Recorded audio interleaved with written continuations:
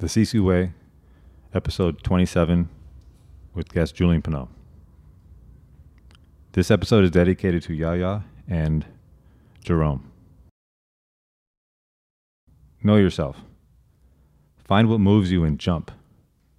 Jump head first and jump to swim hard. Your dreams are like a raging ocean in the middle of a storm. The bigger they are, the bigger the waves and the more dangerous they become. You don't get to hang onto a buoy and wait for the storm to pass. There is no waiting here. Stay passive and you'll die. Those waves will beat you down.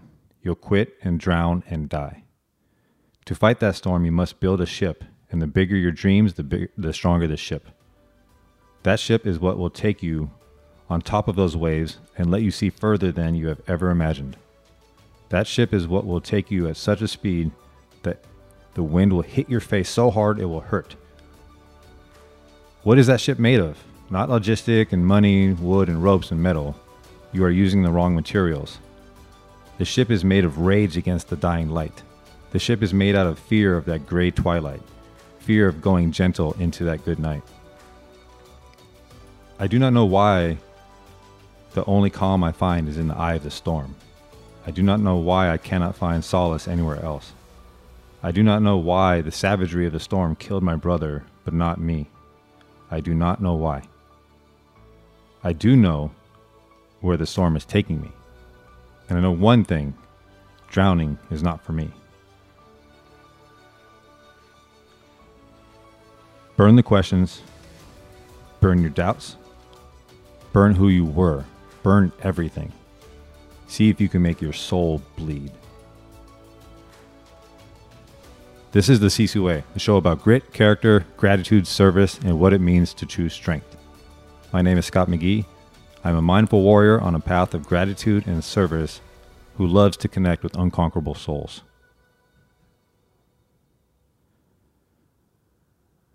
Now, that opening was written by Julien on March 23rd of 2017. And you'll see certain themes that we're going to pull out in this episode, little pieces, and just a note for the listener. I had a hard time picking which one of these I wanted to use for the opener, because Julien has written some awesome stuff, and they're on his Instagram at StrongFit1. Now, if you don't know who Julien is, allow me to tell you. Julien Pineau's bio reads that he is a humanist, a movement specialist, and founder of StrongFit, which is an intellectual and physical gym that has transcended the actual workout and into an education, a culture. Julien is trained to visualize and correct proper human movement patterns. He has a fascinating ability to diagnose imbalances, find the root of problems, and provide the knowledge so you become stronger and more fit. To me, Julien is a scientific philosopher who has chosen human movement as his art. But he's also more than that. He is the master of his fate and the captain of his ship. When he's not busy traveling, podcasting, or changing the world, he is raising his daughter in an environment of love and curiosity. He is a man on a journey inward as much as he is outward. Now, Julien, I've waited a long time to be able to say, welcome to the Sisu Way. Thank you. I've been seeing you do your thing for a while. And you and I, we've been podcasting together, probably over 5 years. Oh, yeah. Right? That has to be. I think the Maybe first time. more. Yeah, probably. I think it was like 2013. Yeah, it had to be 2013 for the podcast. First podcast. And my first podcast ever.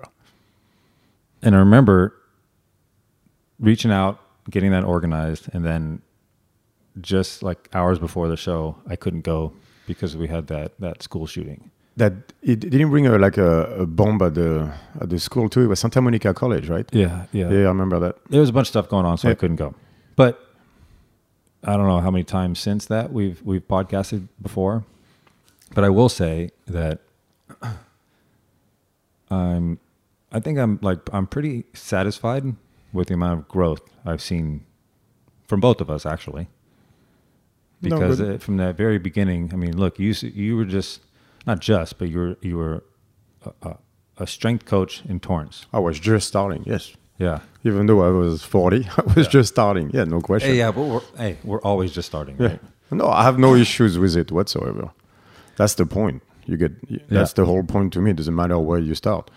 It doesn't matter where you've been, only where you're going. I don't care if you start at 60. And one, before I get into these interview questions, but one of the things that I want to point out, one, we haven't sat down together, just face to face, you and I. The closest one is, I think, there were, an episode where it was you and I and Val. Yeah, we sat down, but I mean, we talked like in your car, going to podcast, stuff like that. But we never had the chance to actually go into, outside of the episode with Val, to actually talk. Yeah. Without interruption, without just dig jokes to make the mood lighter or whatever. Yeah. Yes. I don't know if those will come up here.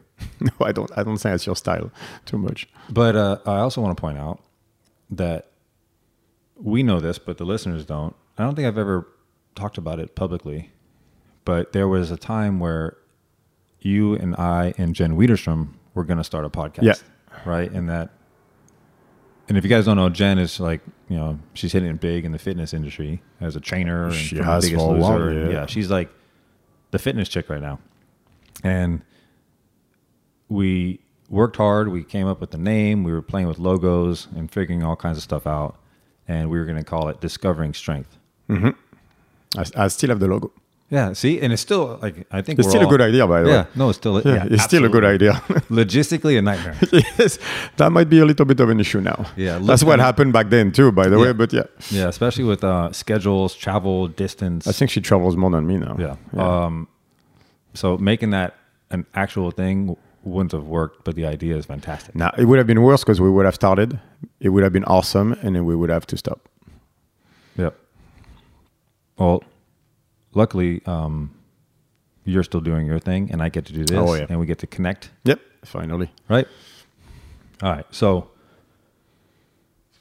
I'm going to get into this, and we're going to start with, and just again, point out some stuff for the listeners. As you know, Julien is a tremendous infinity pool of information. Yes. I do go in rabbit holes, that is true. But it's a good thing, and it's always fascinating. Oh, no, it is. And even if there's,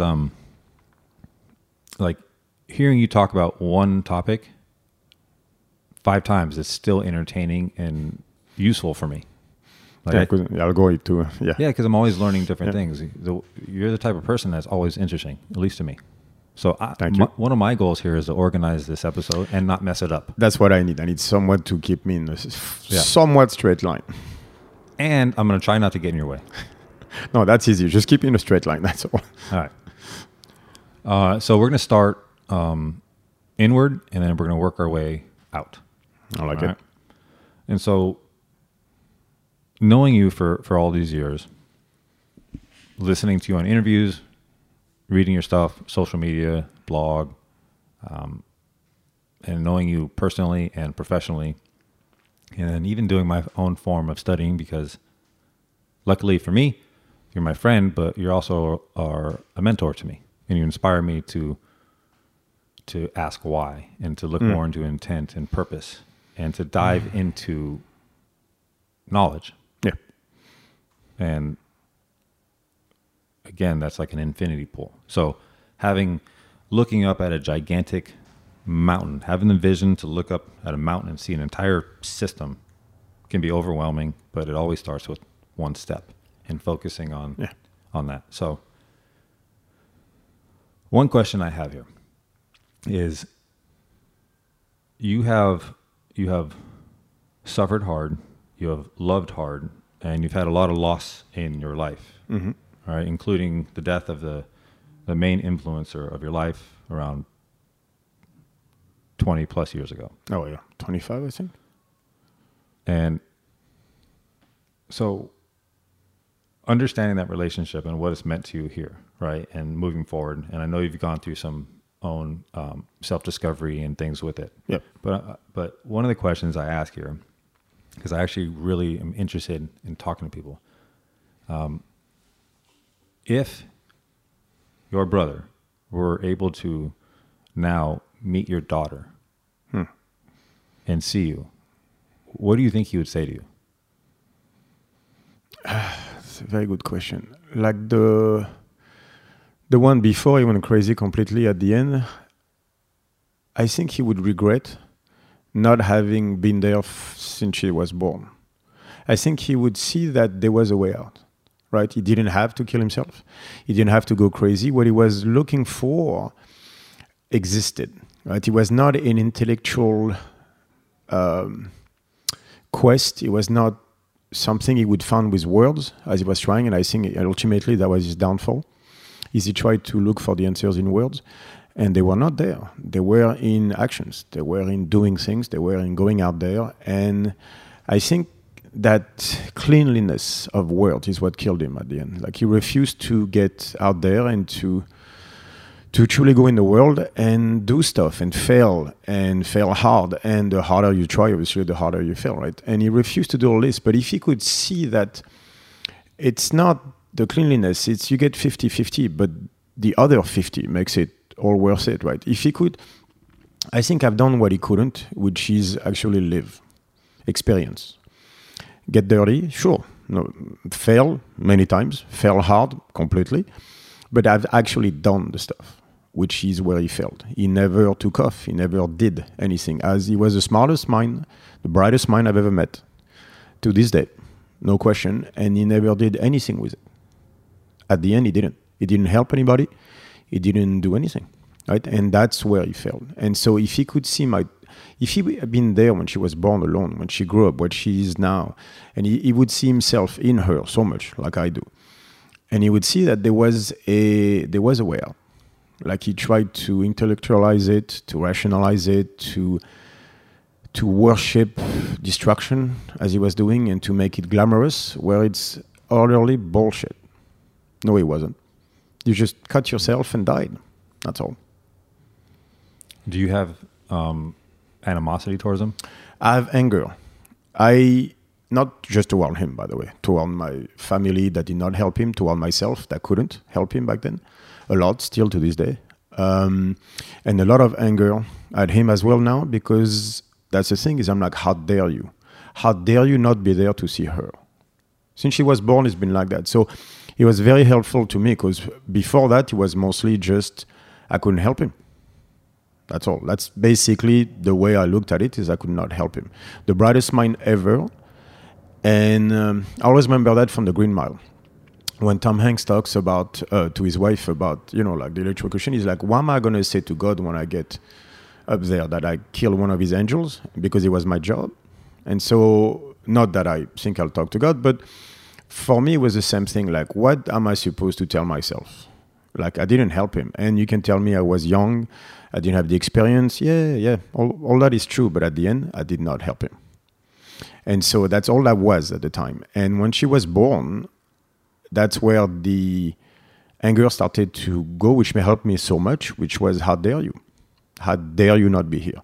How dare you letting me raise her, by the way, by myself now, without you being there, without you helping me, without you... how dare you not be here for the last 25 years? You raised me, you motherfucker, and you're not even here to see me succeed.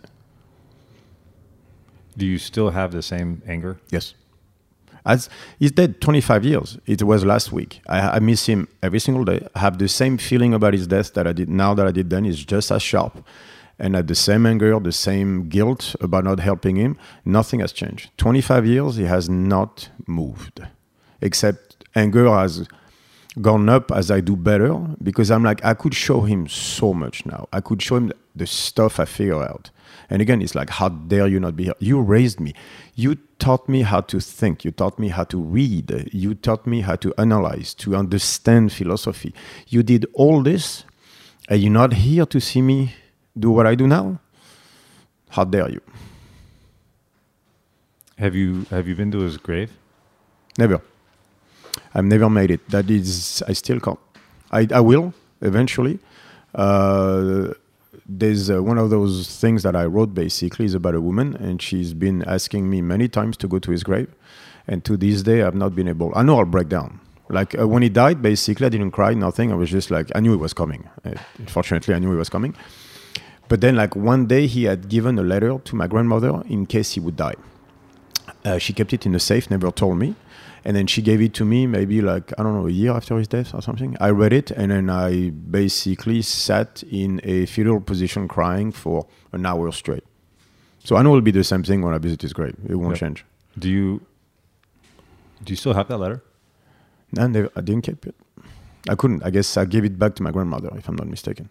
I couldn't keep it. Like it'll be the same thing. That's probably why I don't want to go to the grave. Like, what am I going to say? I don't know what to say.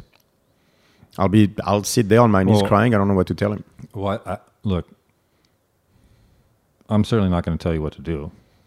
No, I'm not I'm not denying the fact that I need to go. I'm just saying I don't know what to say when I get there. I don't think you need to know. Yeah, I don't think you need to know, nor do I think you can't plan for something that you don't know. That is true. But the part that I don't know what to say still bothers me. It's a long conversation I need to have with him anyway in my own head, but yeah, one day.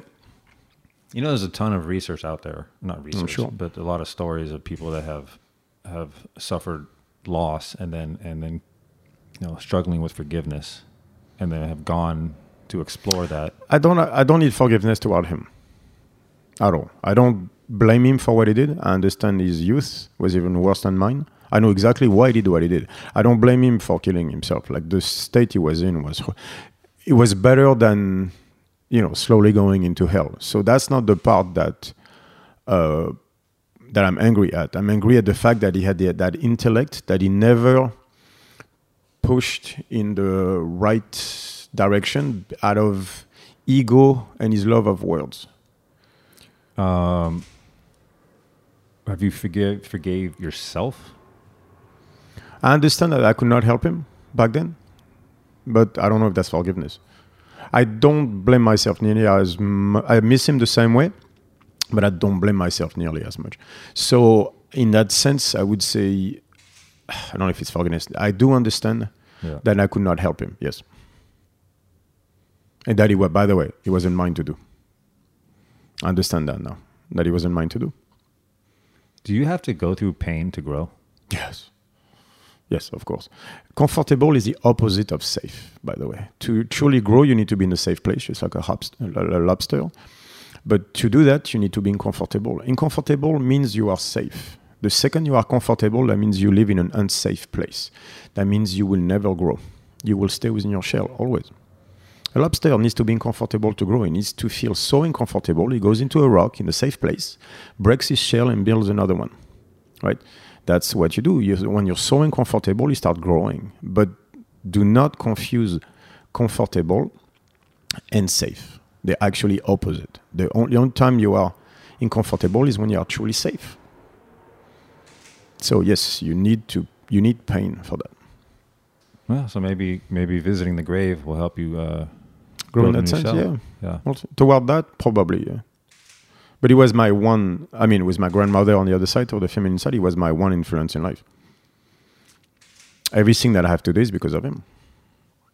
And I mean, maybe I should have started this a little bit earlier, but just for context of that story, can you explain it to the listeners? Who he was? Yes. He was my half-brother, actually. Like, we grew up together. He was 18, 19 years older than me. He was my father's second wife's kid. And my mother was the third, right? And so he had actually a brother.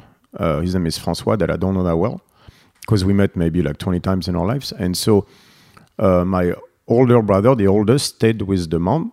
And the younger brother, Jérôme, went with my father. And so as I grew up, he was my influence. My father was a coward who married a bitch from hell, which was my mother. And of course he did. I mean, all the women he chose were awesome. That's why Jérôme's mom was even better than mine. He knew how to pick them. And so the one person I had basically to give me everything direction, to teach me, was him. And so he was a father figure to me, always. But we were like twins, I guess, mentally, you would say. We're more, even though separated by more than 10 years, he was the one person I connected to always. We had conversation where I could talk to him through my words to somebody at the dinner table. So I would talk to somebody else, but through those words, basically, talk to him, and he would answer me back through the words that he was having with the person in front of him. So we had basically those conversations, and that was one of our favorite games. It was very skillful. So, I mean, would it be safe to say, and I'm holding back, like, in relating to my own stories here, and with my dad, who died early, and my choices he made, and the struggles that I have there. And so I have somewhat of parallel feelings, and now there's certain moments that I almost feel like I still see him. Like I'll see somebody, I'm like, oh, and it's not, obviously it's not him. I don't ever dream about him. I don't either. No, I don't either. I don't know what that's about, but I wonder if there's some sort of evolutionary protection there. I don't know. Most likely. I used to at some point, but not anymore. It's been a while. So now, I'm kind of curious about where I want to go with it is that was such a major influence, probably the major influence in your life. Also, your daughter. But I'd say totally different. We're talking about like main influences that bump you in one. Like you come across things in life that just make you go the other direction. That she was, then yes, right. That's she was. Yeah, there are these drivers moments, in your life. Yeah, these huge moments. Yeah. Which on this show, I actually, and the listeners know, but I'll tell you, I struggle with reading people's bios because those aren't those moments. No, they're not the ones that you never see. Yeah, you never see them. Yeah, that's the results of the moment. Yeah. It's like a resume or whatnot. So I'm kind of curious. So that has happened, and what have you been able to do with that information to create the person you are? So that happened. How have you used that to build yourself? Well, I can tell you, as my daughter, I can tell you exactly. For example, when my life changed, is when Tatiana, so my ex, right, Yaya's mother, told me she was pregnant, right. So we've been together 4 months at a time. We just started. I am 30, right? No clue where my life is going because no direction whatsoever. I'm in Brazil doing jiu-jitsu and not even that hard because I have no idea where I'm going. I mean, that's been something through my life too. But and Yaya was an accident. So she's like, okay, I'm pregnant, right? She tried to take the pill after, it didn't work. So I was like, all right, so I guess we're going to keep her. And that was my decision. And she was like, okay, what do you want to do? I said, no. We're having, didn't know her, but we're having the baby, right? And for 45 minutes, I've kind of freaked out a little bit inside, right? Yeah, and then I remember sitting outside. I'm at the balcony, and I'm like, all right, so we're going to do this. And then I became very calm. So, I love kids, so I have no issue with that. And I was like, all right, but what are you going to tell her? Because I'm looking at my life now, and I'm like, what are you going to tell her? That you can coast your entire life on talent, do just enough to survive because you're that smart, and not do anything with it, not putting the work, not actually building anything? Or are you going to build something? And so, which is something I've been telling myself for a long time, but because of her, suddenly it crystallized into, all right, so which one is it? Are you going to stay here in Brazil, borrow money maybe with your grandparents, trying to make it, maybe get paid here, find a way, whatever, do stuff, and just basically coast on talent your entire life, which I could very easily do? Or are you going to build something? And so it was obviously option B. And I was like, all right. And that changed my entire life because from that day, I was like, all right, I'm going to build something. So now how do I do this? And that was a switch. For whatever reason, once in a while, don't get me wrong, it's years of stuff in your head, but there's always that moment where you flip the switch. Or maybe not always, but maybe that's the problem with some people and they can never flip the switch. But I did that day. When it came to my own life, I flipped the switch and I was like, all right, I guess I did it she was a catalyst in that sense. I was like, all right, time to build something. So I was like, all right, so what am I going to do? Obviously build a gym. What else am I going to do? And I was like, all right, so how do I do that? And then it changed the shape of my life. Did that have? Do you think it was more of an impact just in the context of not having your brother around? That happened when she. At the time, he was like, not yet. When Tatiana was pregnant, he was like, oh my god, oh my god, oh my god, and he just brought forward all the shit I have not been doing. Right, which by the way can be also a consequence of my own brother who never did anything with his intelligence, right? But for really like the 3 to 9 months, 2 to 9 months, for 7 months, he was like, dude, you're not doing anything with your life. When she's born, what are you going to tell her? Are you going to look at her in the face and still be just goofing around and jacking around, like not doing anything? And so that's really what the feeling was. It was like, all right, I need to do something now. I have all this potential, monster intellect, and I'm doing nothing with it. All right. So that was that. And when she was born, that's quite an image, by the way. Those are the things that kind of stick in your head, I gotta say, right? Plus, she was C-section, so her face was perfect. She has those big eyes, and when they presented it to me, she was not crying. To me, she was not crying. She just had big round eyes open. I was like, is that a baby? And it's within a few days where it hit me that I was like, oh, motherfucker, you're not here. But it was her. Like, that was the biggest catalyst was her in that sense. I was like, all right, what am I going to do with that? And that was a hard question, by the way.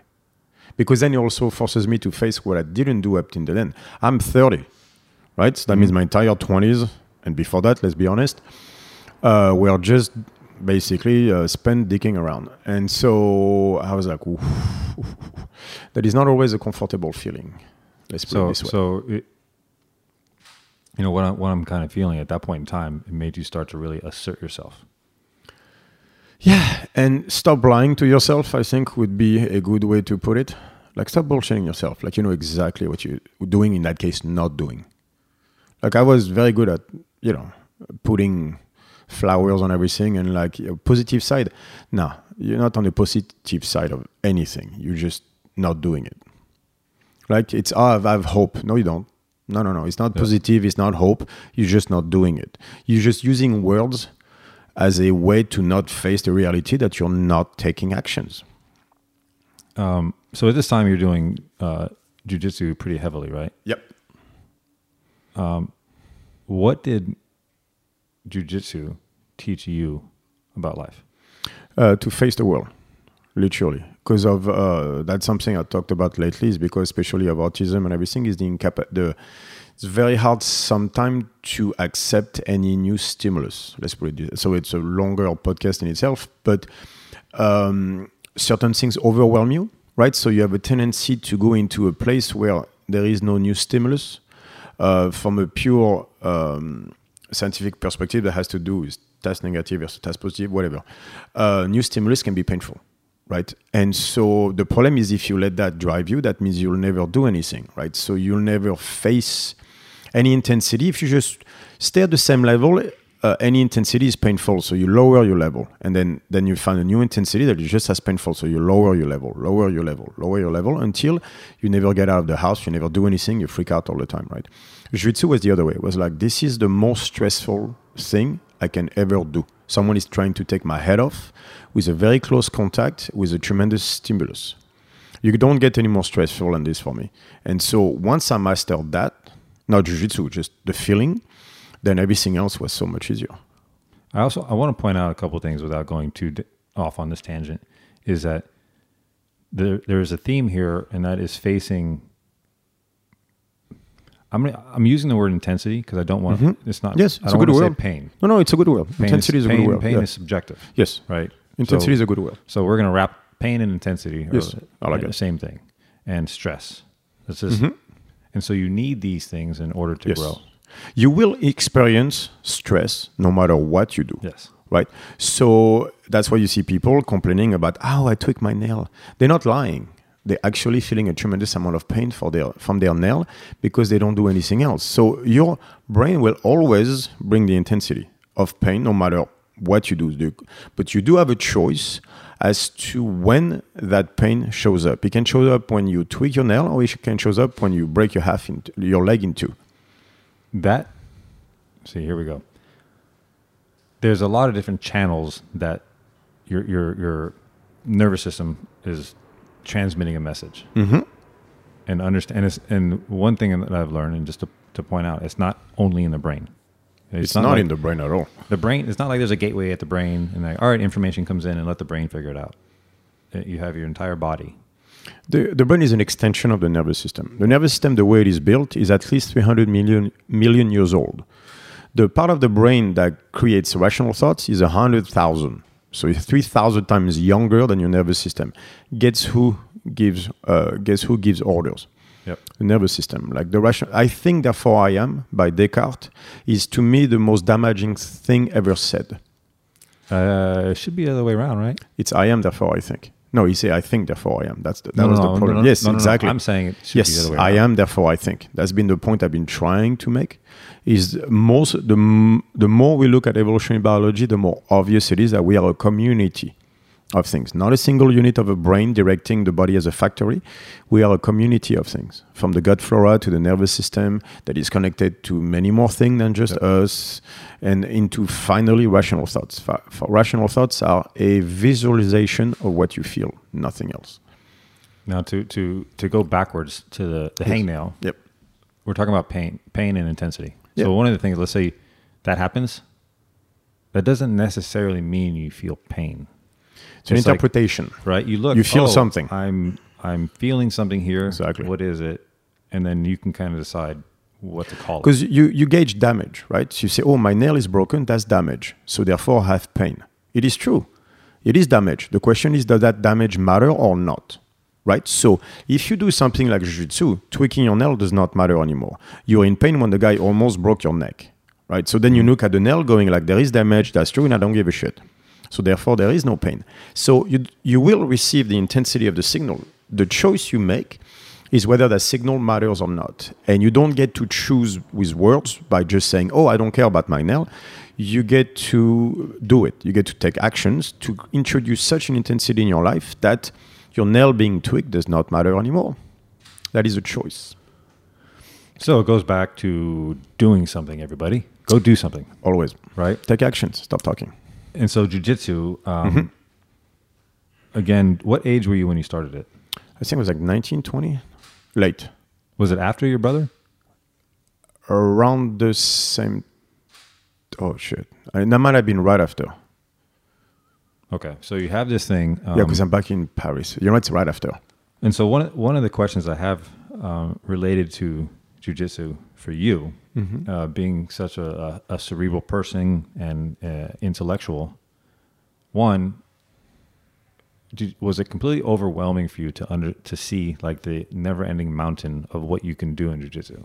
Well, first of all, is when you start, you don't see an overwhelming mountain. You see something very simple that is just an armbar and a triangle, and you think you're going to figure it out in 3 months because you're a white belt, so you have no fucking clue.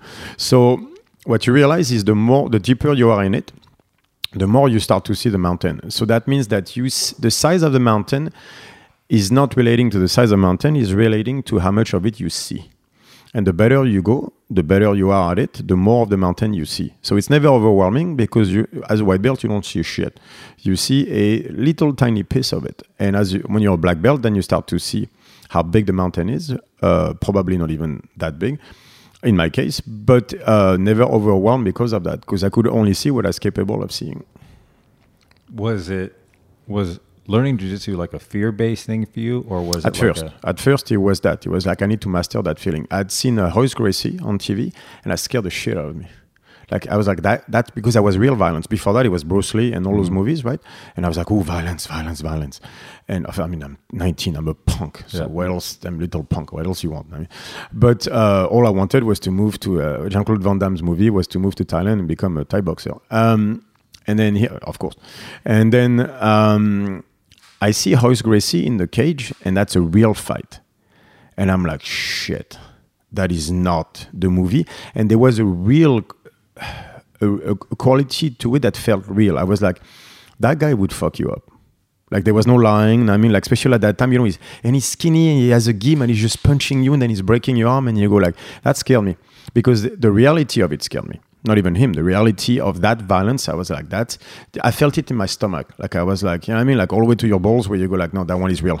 Like you don't get, it's like standing on the edge, you know what I mean, of the mountain, you go like, shit.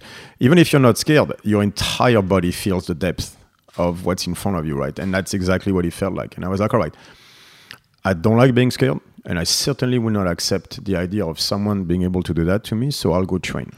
So I went in there, so like I'm athletic, I'm strong, I learned fast, it'll be fine. Then first day happens, and the guy is on top of it, choking me, panic attack, the whole thing, my face changing color 3 times, lactic acid, battery acid in my veins. And I'm like, all right, but right away I was like, okay, I get it now, how bad it is. But if I can control that feeling, then nothing will ever scare me again. So I was like, all right, so I'll come back tomorrow. Got my ass kicked the next day too, by the way. And then I went on and on and on and on like that. But the further I went, the more it became like a chess game. So it wasn't about beating other people anymore because I was doing it for me. Thank God. That was the right why, right? Is I did it for me. And as I got better, I realized it was a chess game into that. And the intellectual games of jiu-jitsu started. And that's what I got addicted to, really, was that. It was like all the strategy, the setting traps, all that stuff. Our physical component, but it's a physical chess of jiu-jitsu that I love. It was setting traps. So I was beating them almost as much with my mind as I was with my body. And that's one of the things I kind of want to point out and see how much it relates to now. And that is your drive to understand, perhaps it's the gift, sometimes a curse of vision. Always a gift. And using that gift towards understanding something like the art of jiu-jitsu and how that now is still going on and relates into your other studies. Because it's always the same. It's studying humans. And no, there is nothing else that will produce a stress like jiu-jitsu onto people. And the best way to study is to introduce stress. So you want to study human beings, put them into a stressful situation and see if they talk, right? So put someone in a challenging position and see if this, the first thing that they do is respond with words. If they do, that means they failed already. You only talk once you failed the fight. So will they respond with action or will they respond with words? Will they lose control of their emotions or will they use it to drive them? You will never understand people as deeply as on a jiu-jitsu mat. That's actually in the Matrix. When the guy says you don't know someone until you fight them, that is very true. So jiu-jitsu, like everything else, became a way for me to study people, to see what the patterns were. And so many times it's not about the technique, like it's about how you handle yourself in front of difficult situations. When at the time, like 10 years ago, when we started to have women doing more jiu-jitsu and everything, and seeing most of the guys incapable of dealing with that, right? They didn't want to submit women, so they all got their ass kicked. I was like, what the fuck are you doing? Like, she's here to learn, not to for you to kiss her ass. Literally or not, by the way, especially literally. But I was like, yes, she's pretty, so what? Can you please kick her ass? That's what she's here for. Just submit her so she can learn the same way we all learn.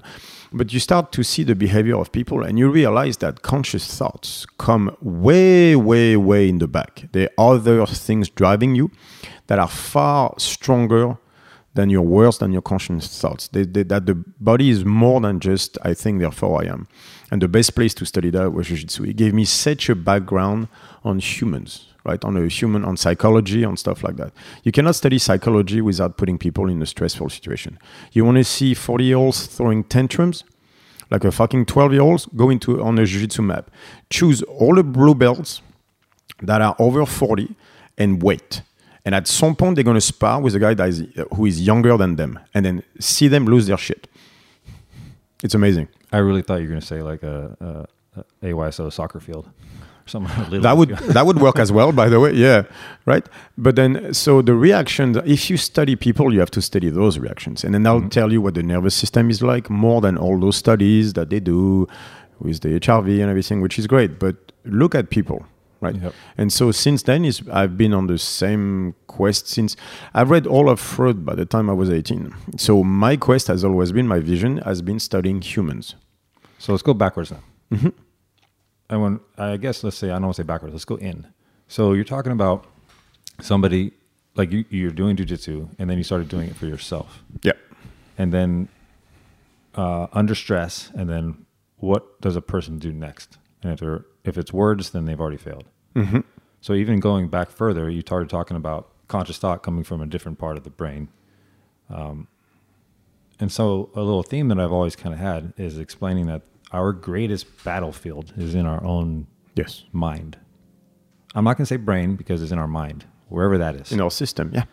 I would say the mind is our whole body. I believe so. So I'm not going to say the mind is just in our skull. I believe it's a combination of voices. Yes. In different parts of the brain. I'm actually... the gut flora, the stomach, the nervous system, they're all different voices. Yep. You'd actually be... you'd probably be interested in reading Ryan Muncie's book, Fuck Your Feelings. He was a guest on here. He talks a lot about the relationship of the limbic system and the prefrontal cortex. Mm-hmm. But if you go into task negative network and task positive, there's a lot of that as well. There seems to be two thought patterns, really. So understanding how you think and feel. And why you think the way you think. Yes. First of all, you're going to have to shed that illusion that you are in control of your thoughts. There is two thought patterns. It's called task negative network and task positive network, and that's about it. The problem is you are not who you think you are. You were told that you are in control of your thoughts, and that makes you who you are. I think, therefore I am, and that's not true. You are a combination of things, a community of beings, if you want. You are a society in yourself. So explain in simple terms, task negative and task positive. So task negative network is called a default mode network. This is where your sense of self is. This is where you think about the past and then you try to figure out the future. This is where you try to guess people's emotions, guess what they're thinking, right? This is where your morals live. This is where you make all those involuntary actions lives there as well. This is where people that are depressed get stuck. If you want, it's the afferent system of your body. The body that is a checking mechanism on how you feel. Which is the dorsal part of any nerve, the afferent system, right? It's responsible to tell you, hey, the muscle is fine or not, right? All right, so you have that with thought patterns. That's afferent is body to brain. Exactly, right. So that's kind of a misnomer, but you get the idea, right? Yeah, it's the muscle telling when you're about to get rhabdo, it's the muscle telling the brain, stop doing that. All right, that's your afferent system, right? But your brain tells them also, no, I want to keep doing it. That's called the efferent system, right? So the task negative network, if you look at it, you could see as an extension over evolutionary biology of that afferent part of the nervous system, where it's a checking out mechanism thing, where it's like, all right, how do I feel? My sense of self, so my morals, part of the sense of self. What am I going to do in that situation? That's where words live. Right? That's where empathy is. So basically, it's a checking out what's happening mechanism. It kind of also sounds that's where assumptions and attachments are. Exactly, right? And that's where... So now look at depressed people. Depressed people are incapable of acting. They are stuck in a world where there are only words. And they keep talking, keep feeling, keep talking, keep feeling until they can't feel anything because they end up in freeze.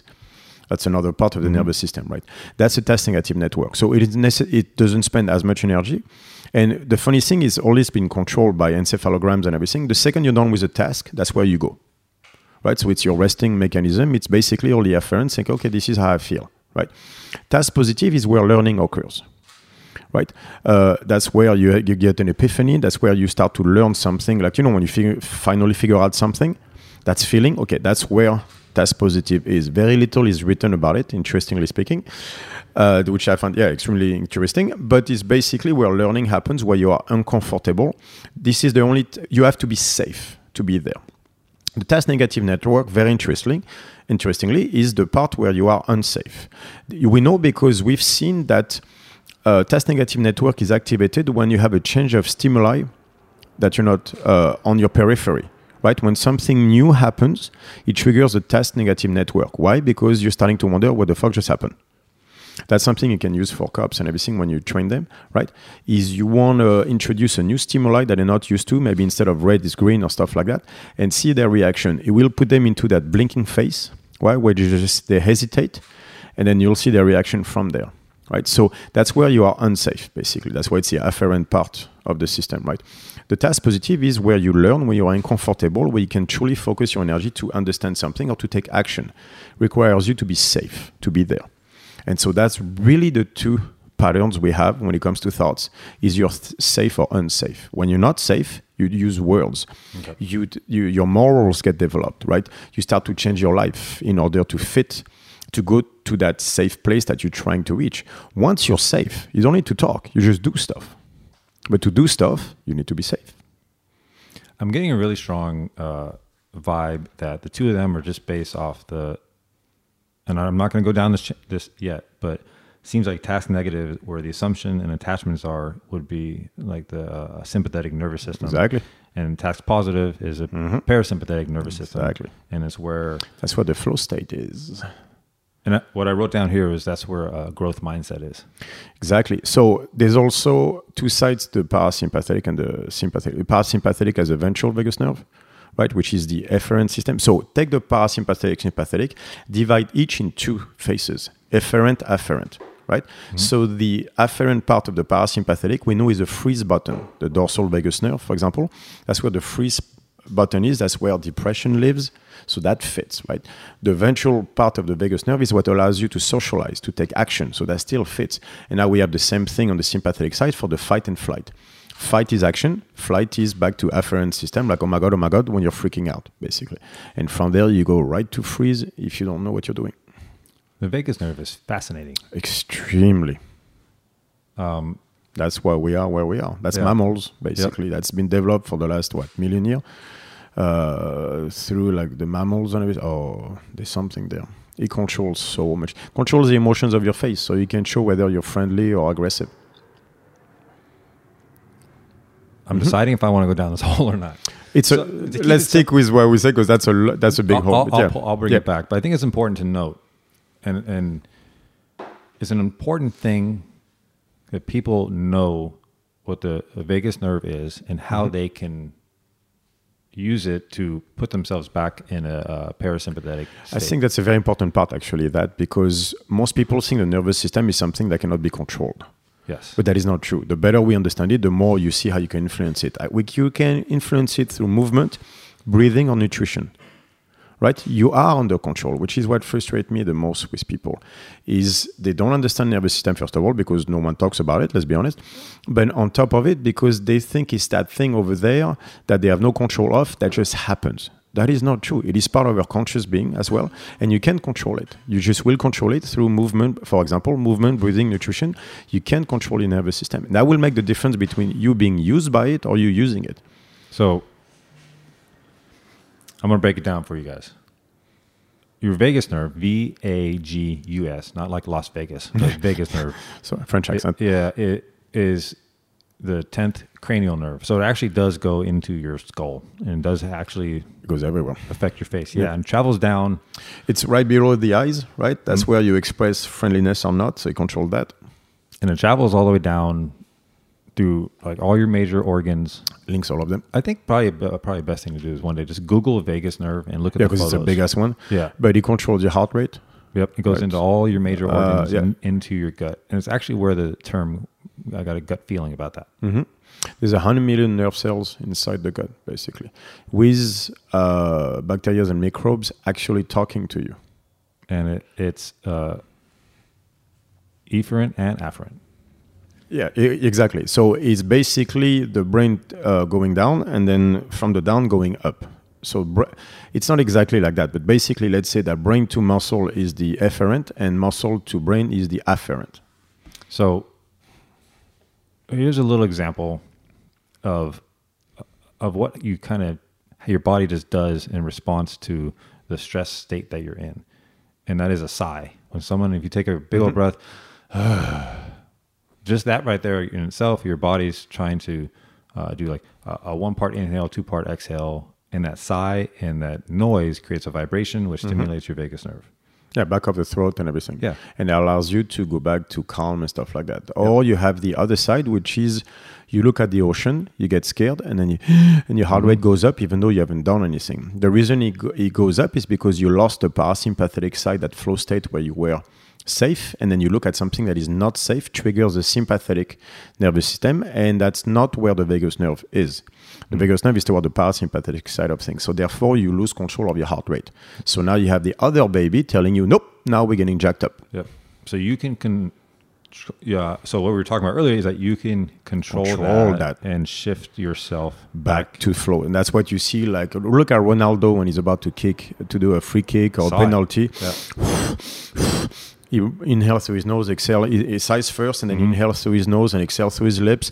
All this, I don't know if he does it by choice, but all this can be used to basically calm you down. Why? Because you take control of your vagus nerve. Take back control of your vagus nerve, because otherwise you'll freak out.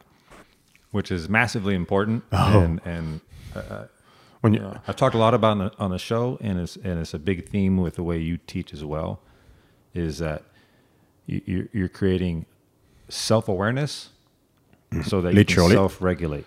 Literally, yep. Yeah, self-awareness so you can self-regulate.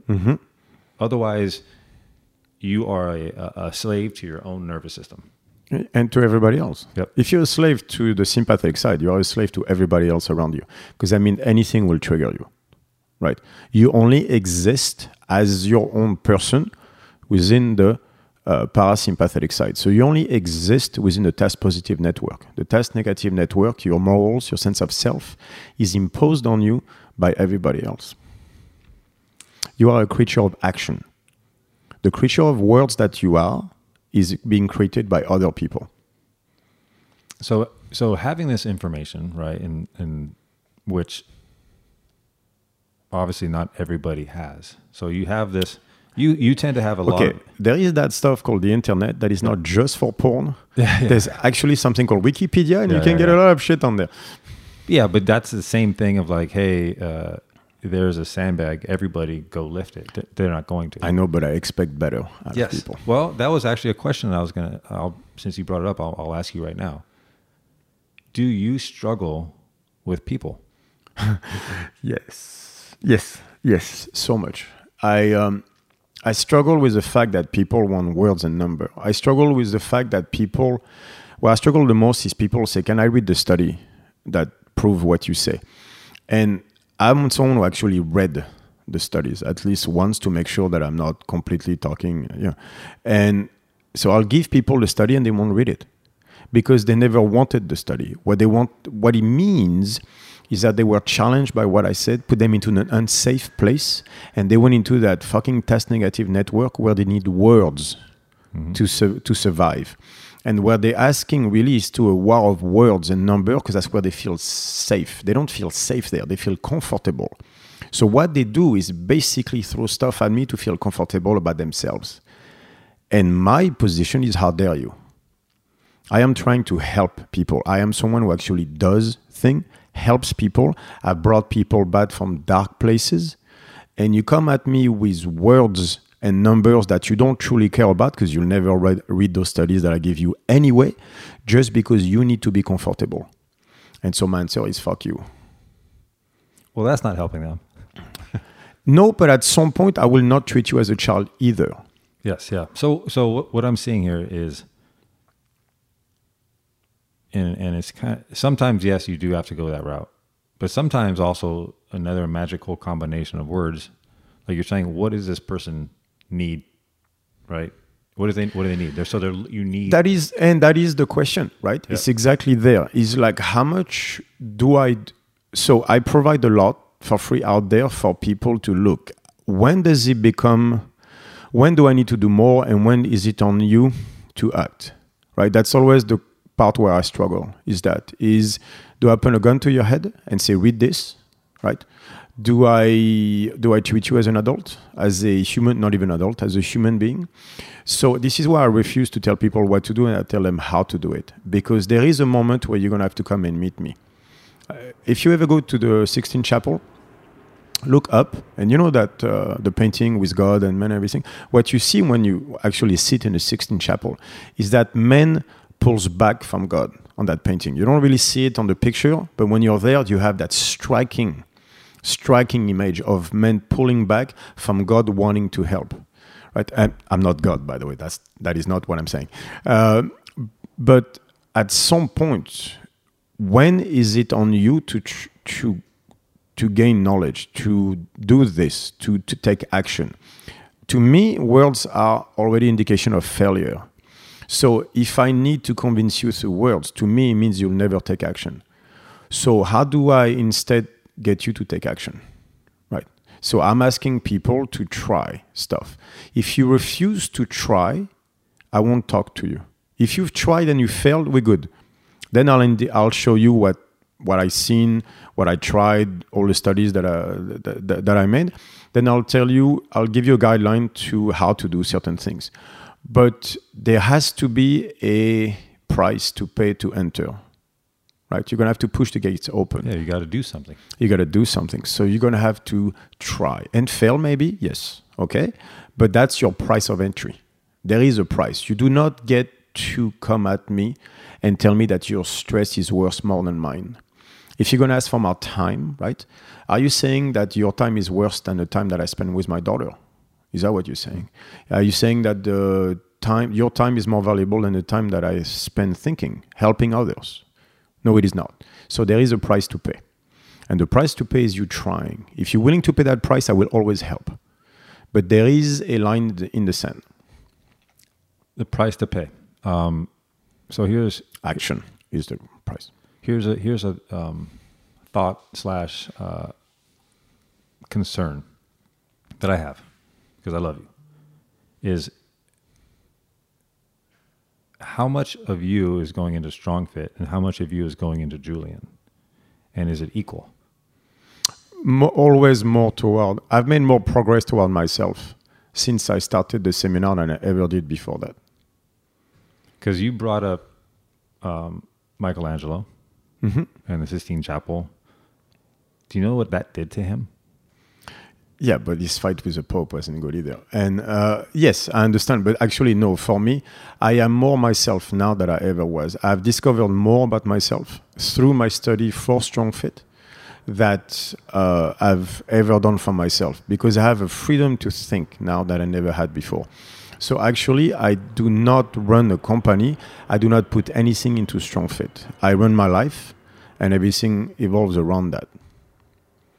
So I actually do not put that much into StrongFit. I put it in myself, and all the results that I get, I put back into StrongFit as a thank you, but nothing else. So by the way, for the listeners, it really broke Michelangelo down. He worked on his back for like 4.5 years on it, and it aged him. He couldn't stand up straight. He was so committed and dedicated to that it broke him personally. Yeah, but look at the painting. You stand there, and I'm not a religious person at all. I'm an atheist, but I stood there. All right, it's not the picture. You stand in the Sistine Chapel and you look, and I was not moved by any of the other painting that much, but that one, there's a beauty in that painting that is hard to describe. What do you do for fun? Figure shit out. Lately, I've been playing pool again, but it's the same thing. Right, because I get to play with breathing, with movement and everything. So I do what I do with everything. I figure humans out. So if you had, let's say, I put you in some nice little Airbnb on the beach, and I'll try to figure out why people move the way they move. Okay, and you have 3 days to do whatever you want, and you're by yourself. Let's say your daughter's hanging out, like she's good. Mm-hmm. You're just there by yourself. What are you doing? So there's no weights, so I'll figure out body weight movement to see where I'm fucking up on patterns, wadila, let's slide, stuff like that. What kind of pull-ups can I do on a coconut tree over there? I'll go look at the locals and see, so you don't sit that much, right? You walk barefoot. All right, let's go walk so I can study the way you stand and your knees and your ankles to see what the fact that you did not wear shoes, how did that modify the way you walk? Because I want to see if you're going to go from the outside of your foot to the inside of the foot. I mean, because the outside of the foot is the antenna, right? That's what you put first. That's normal. But we stay there. Because if you don't have shoes, because you're not fucking padding inside, you're going to go toward that big toe. So what I want to see is how thick that knuckle right under the big toe is. Is there muscle there and padding? Because almost no one has it. That's what I want to see. Are you ever able to turn it off? No, there's nothing to turn off. This is who I am. Yes. So if I turn off, I turn myself off. I don't. No, good. So it's almost like you have a moving meditation practice. So autistic people, has been tried and tested, do not have the task negative network, or at least not as developed, right? That means there is no sense of self, right? So I don't have to worry about that. So I don't need to turn it off. I don't need to worry about turning it off. The sense of self is not there to tell me to think about it. So I do stuff, which is far more fun, by the way. And that was going to be one of my next questions is, how do you learn? Continuously. Now, I already know the answer, right? Learning, you have to experience to learn. Alpha zero style. Yeah, that means you try. So you take actions and you fail. Or maybe sometimes you succeed too, by the way. You don't always fail. But the key is most people go into an action. There's a girl I'm supposed to do an assessment on, but I might ask her if she wants to go have dinner because, man, she's pretty. And so most people will go into that situation going like, all right, so I'm supposed to just do this, and so that won't work. And then so what if I say that? So I'm like, yeah, I'm going to try and probably get shut down. But how do I know if I don't try, right? Yes. Am I going to not try? I don't understand what that means. I'm like, I don't know what she's going to say, but that's why I'm going to ask, because I don't know. And so for me, the only way to learn is you go do stuff. But the only thing with this is you have to be willing to get shut down like 100, like the yes. movie Shut Down where you look like, oh my God, I'm like, good, because that means I tried. Well, that's what goes into the growth mindset of you either succeed or you learn. Oh, yeah.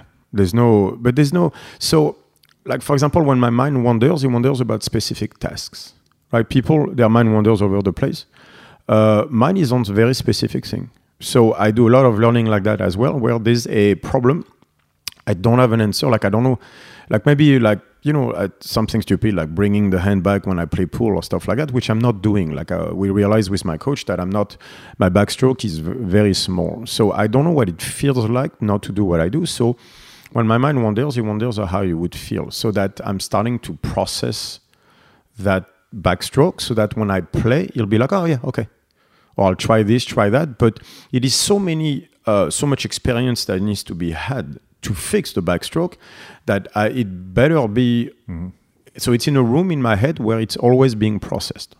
So I have different rooms where I process different problems that I'm interested in. My mind wanders from one room to the next, all rooms at the same time, actually.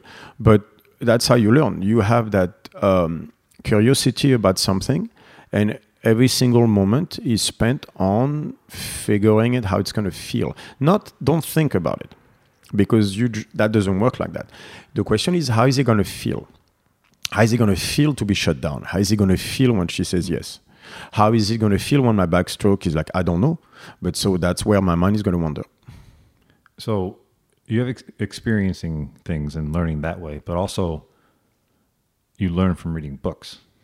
But I read about the principles. Yes. Right? So I read books and I'm like, okay, what is he trying to say? Like, it's not like, that's why academics and me, we get along so well, is because they'll go into sentences, right? And I'm like, but you can't take a sentence out of a book. You can't take a word out of a sentence, and otherwise you make anything say anything. That's the problem with studies. So you can't take a sentence out of the book and tell me that that's what the guy meant. Like, so you're dissecting the sentence like a lawyer would do. But that's not what this is. This book is about that guy telling you something, a life experience, an idea, a principle, right? That's what you need to understand. You need to understand his intent. And the intent is not in the way he put the words together. The intent is in the book. What was he trying to say? And at some point, you cannot decompose that. There's a difference between specialization and fragmentation, right? Mm-hmm. You can take a paragraph and try to specialize toward what he meant when Freud or Nietzsche talks about being good and evil, and he talks about the very specific things. Okay, that's specialization. But the second you try to take a sentence and break it down, now you're doing fragmentation. And through fragmentation, you lose intent. If you lose intent, then there is no more conversation. How do you build, or what is your intent of the StrongFit seminars? It's to get people, to tell people there are rabbit holes that we don't see, that we don't think about, especially in the fitness industry, and you are being lied to on a number of things. And also because I have a lot of coaches, right? And I want to tell them, like, I feel you. all of you, in the sense of there is no apprenticeship of coaching anymore. And you're a white belt or a blue belt, and you're basically what I call a t-shirt coach, right? Which is chest up, knees out. Oh, that color looks good on you. That's what a white belt coach is, right? Where they just want people to look a certain way. And then as you progress, just like when you go purple belt, you discover your own game. And then you go like, okay, but I want more than chest up because it's not working. They keep getting hurt. I want to fix people. But now where do you go? You have nowhere to go. All you have is basically people telling you your knees need to go 2 degrees more, or you need to push this or put that. So we keep being t-shirt coaches out there, going like where the t-shirt is just going to look nicer. Like, it's not about how you look. It's not what you do. It's how you do it, right? So, but how do you get to that place? How do you get to black belt? There is no more apprenticeship of coaching. And so I was like, all right, so I can bitch about it or I can try to fix it. So I was like, all right, I'll try to fix it. I'll make my own mistakes, and I'm not perfect, but at least I'm trying. At least I'm out there trying to give coaches an apprenticeship so they can make their own mistakes. And it's not about doing what I do. It's about providing a safe place so they can learn. But to learn, you need to be uncomfortable. So how are you going to be uncomfortable? You cannot be uncomfortable in a place that is not safe. So what I'm trying to do is build a safe place where I'll have my mentoring group in groups of 10 coaches so they can build a small tribe, be safe in that place, and be willing to be uncomfortable and learn and challenge themselves into what they don't know. Right? And so the seminar is my gateway to that, to tell them, and I want them to know, no, this is just not about the opener and movement. There is an entire world out there. And because I believe the coaches are the chosen people. We help people more than anybody else, right? Or at least we have the power to help people more than anybody else. But we are being treated like commodities. Like everybody always makes fun of trainers and coaches. It's like, yeah, I wish I had your life, man. Just telling people what to do. You coach 3 classes a day and then you make good money. Like, right, that's exactly what happens. And so you see a lot of those coaches that are that lack confidence in who they are, in what their worth is, and how good of a job they do for the world. Right, we are the chosen people, but we are not being seen as such. So it's very hard for all of them. That's why they burn out. That's what because they care about people more than those people care about themselves. It's a lot like priesthood, right? Where you have those crises of faith because you go at it because you care about people so much. You want them to see better. They don't seem to want that. So you're putting more love out there than you receive. You start to doubt people. You have your crisis of faith. You start to burn out and everything. And because there is no one out there saying like, yeah, dude, I know, I've been through it and everything, but there's a way out. We can do more for people. We can help them. Let me show you how the human body works so you can help people more, because I know that's what you join the coaching, not a career, vocation for. Just like a priest, it's a vocation. It's not a job. Well, it's also, I hope those people can go back to their intent and purpose and their why. If they don't burn out, yes. Yep. I do believe so. I always believe so. How do you package? And I know you've sharpened the axe a bunch because you've done a bunch of these. Yep. By the way, I remember when you were not doing them, and I remember we were having a whole talk about content online. I'm like, dude, you should be making these videos. I know. So and I'm looking to my old videos back, going like, oh my god, love having them. So how do you decide or package up information and present it in a way that satisfies you and is rememberable for the people? So that's where I struggle, and I decided to do it in a way that satisfies me, and that's it. Because we tried like the whole it has to be memorable. Like I saw that guy saying like we should this way. It's Nietzsche who said that the people that are the most dangerous to you are the ones with the best intentions. And that is very true. So the number of people showing me how to do pictures, how this, and none of this is me. So I don't have the universal truth, and I don't intend to become Einstein. And so I will do what I do. And if that's enough to help a certain number of people in the world, then I will have done my part. And is the answer the most simple thing? I mean, does it come down to simple information? And that's what I always go back to. Knowledge. Right. It's not what, it's how. So can you connect to people? So they all want me to have those pictures that are fancy and anything. I was like, I don't like it. So instead, I'm asking a friend of mine who's part of my mentoring program, one of my coaches is amazing at drawing. I was like, dude, draw me a poster of me having a blue pill and a white pill in my hands, and that'll be the background image for the seminars. And I'll say, I'll be there at that date. And that's it. And that'll be my way of putting the stuff out there. And So the what rest you're will saying be... is ignorance is bliss. This isn't me. I don't do that. Maybe it's a fault of mine, and so be it. Maybe that's the price to pay to have a brain that only does the same thing 24/7, most likely. But I refuse to not be that. That's all what these things pop up. It's still part of. It's not who you are. Just part of the path and journey. Yeah, but they also that's what that poem is for. Is people don't understand. I'm in the eye of a storm always. What happens when you leave the eye of the storm? Yeah, you get jacked up. Exactly. So I'm staying in the eye of the storm. People don't understand where I come from. That's why. They don't understand my early 20s. They don't understand why my brother died, that I went through it as well, obviously. They don't understand my background. Yeah, you're still going through it. No, not anymore. I was 19. I had a choice to make. The rage inside was to a degree that I just could not control it anymore, which I understand where it comes from now. But back then I did not.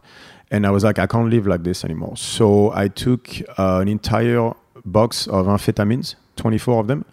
And I was like, I'm going to go walk around, right? And either when I come back, it's either I fixed it in my own head or I jump in the Seine. And I was dead serious. I either jump or I fix it. And I fixed it the moment I was going to jump. I moved toward the water and it went click. And I was gone. And I fixed it. That's what my brother didn't do. It's like that moment of under a certain amount of stress where you're going to decide what kind of person you're going to be. You know what I did? I burned the test negative network. That's what I did. I burned my sense of self. That's exactly what I did on that bridge. But I remember that like it was yesterday. And there were 3 people that passed by me. They looked at me funny. By me, they saw it in my eyes. But I was like, all right, I'm jumping. And I was dead serious too. There was no lie there. I took the action of jumping and then it went click. I was like, huh. How high? Well, it was probably like what, 10 meters, 15 meters, but the December in the Seine, I'm drowning. It was the fall would not have killed me, but the drowning would have. By the way, I would have jumped and just let myself drown. I wasn't jumping to swim. If I'm jumping, that means I intend on dying and I will do that. I was taking action. I was dead serious too. That's the reason I fixed it, because I was dead serious.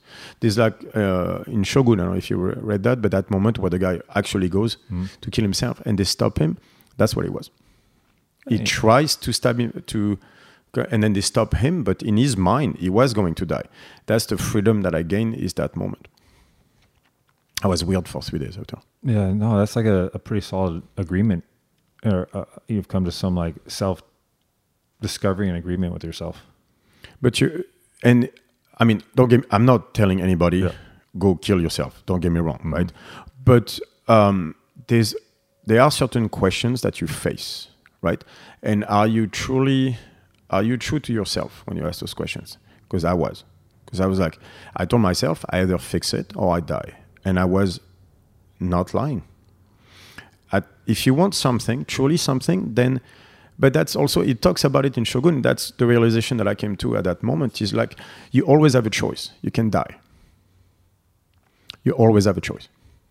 You can just die. And so once you realize that, then you're like, all right, I'm cool. Then everything is a choice, because you always have that choice. So how can any situation be stressful? Do you want to die?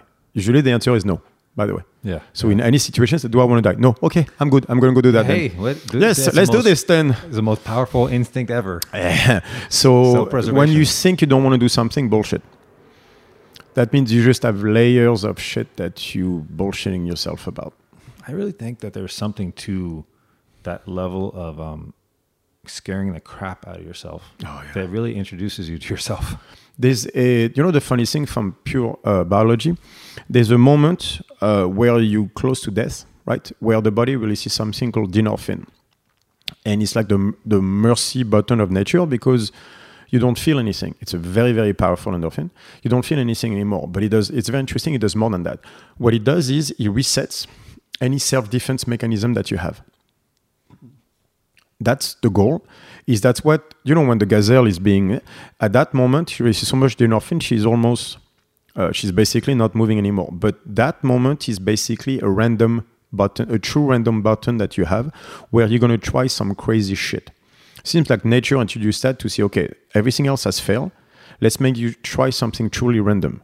That's kind of mean, but that seems to be a random button nature has to figure out a new way to deal with a pattern, right? And so that endorphin basically allows you to wipe out every single self-defense mechanism bullshit that you have. I believe what I did is that allowed me to burn my sense of self, which I'm not supposed to rely on anyway, in my case, and allowed me to go full-blown into an action-based person, which I still took me another 10 years not to bullshit myself about, by the way. Yeah. But at least I was able to live now. So I gradually started to take action. But I believe that's what I did that day on the bridge. From a biology perspective, from a philosophical perspective, I just found myself. That's all.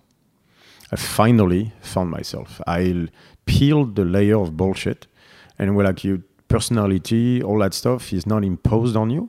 You have a choice. From that moment, the birth of your daughter and your brother, have you had any other moments, like massive, like life-altering, changing, painful moments that have helped define the person you are? Not painful like that, no. But massive moments, yeah. Like it seems there's 4 or 5 moments in your life like that, just on the road where you go left or you go right. And there's been a few. One was from reading a book, and others were from just life experiences. But that crystallized certain things in my life that truly made me, instead of not knowing which way to go, left or right, I was like, all right, I'm choosing right. So there's been a few times in my life where I'm like, all right, I'm making that choice. And it changed my life entirely. So bear with me here. I have an idea.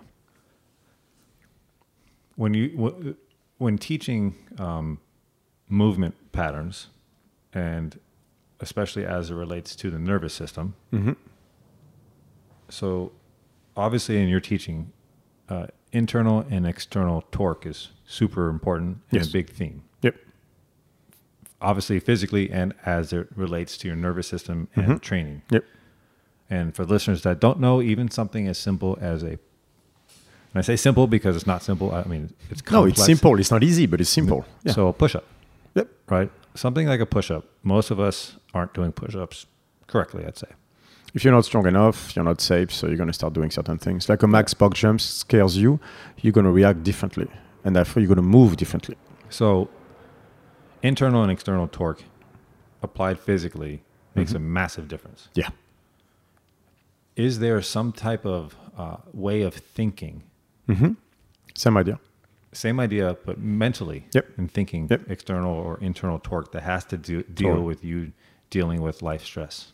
Yeah. It's like that test negative network, test positive network. They're basically the same, right? I only see the brain as an extension. I mean, it is an extension of the nervous system. So there's a way, just like you can use words to go back into a fight or to go into a freeze mode, right? You can use thinking patterns exactly the same way. So thinking patterns are more like a feel, really, right? But so are you in a learning mode versus a my mind wanders mode? So the key with this is you can recognize your own signals and they're telling you which way you're going. Just like if you do a squat and you're stressed out, you'll see that you'll have a tendency to use your feet differently. That's proprioception. That's how the nervous system communicates with the ground and whatever you're grabbing, right? If you're stressed out or not, you'll move differently in that sense. You'll grab the ground with your feet differently. You'll grab something differently.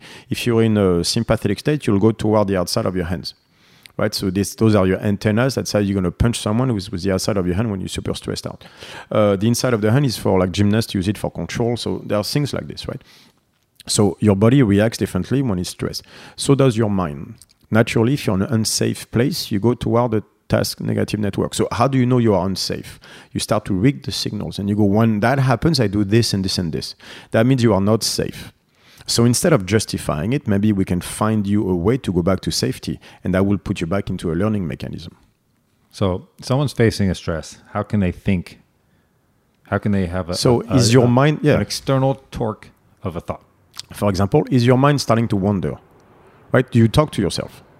When things are well, usually you don't. You just do the stuff, right? Your mind wonders about a specific thing. Are you starting to think about the future? What would happen if something bad would happen? And usually you use words to do that. That means you're on a test negative network, right? Is your sense of self being challenged, right? Is that a moral choice you need to make? All those are signs that you're not safe anymore. And that means external torque, that means sympathetic reaction, that means your heart rate is going up. So you have a number of signs like that, from the way you think to your heart rate to the way you move, that indicate that you are in a fight mode because you are not safe anymore. So the thing is, there's a lot of situations that we deem, by the way, they're not necessarily unsafe. You feel they're unsafe. They are deemed unsafe by your system. That doesn't mean they are. That's just your feeling of it. That's very important, because that's when you have anxiety, for example, is when you think you're not prepared for a fight. You might be prepared for the fight, but if you feel you're not, you'll have anxiety about it. That's why anxiety is a driver toward the sympathetic as well, right? So a lot of it is not necessarily whether you're safe or not. It's whether you feel safe or not.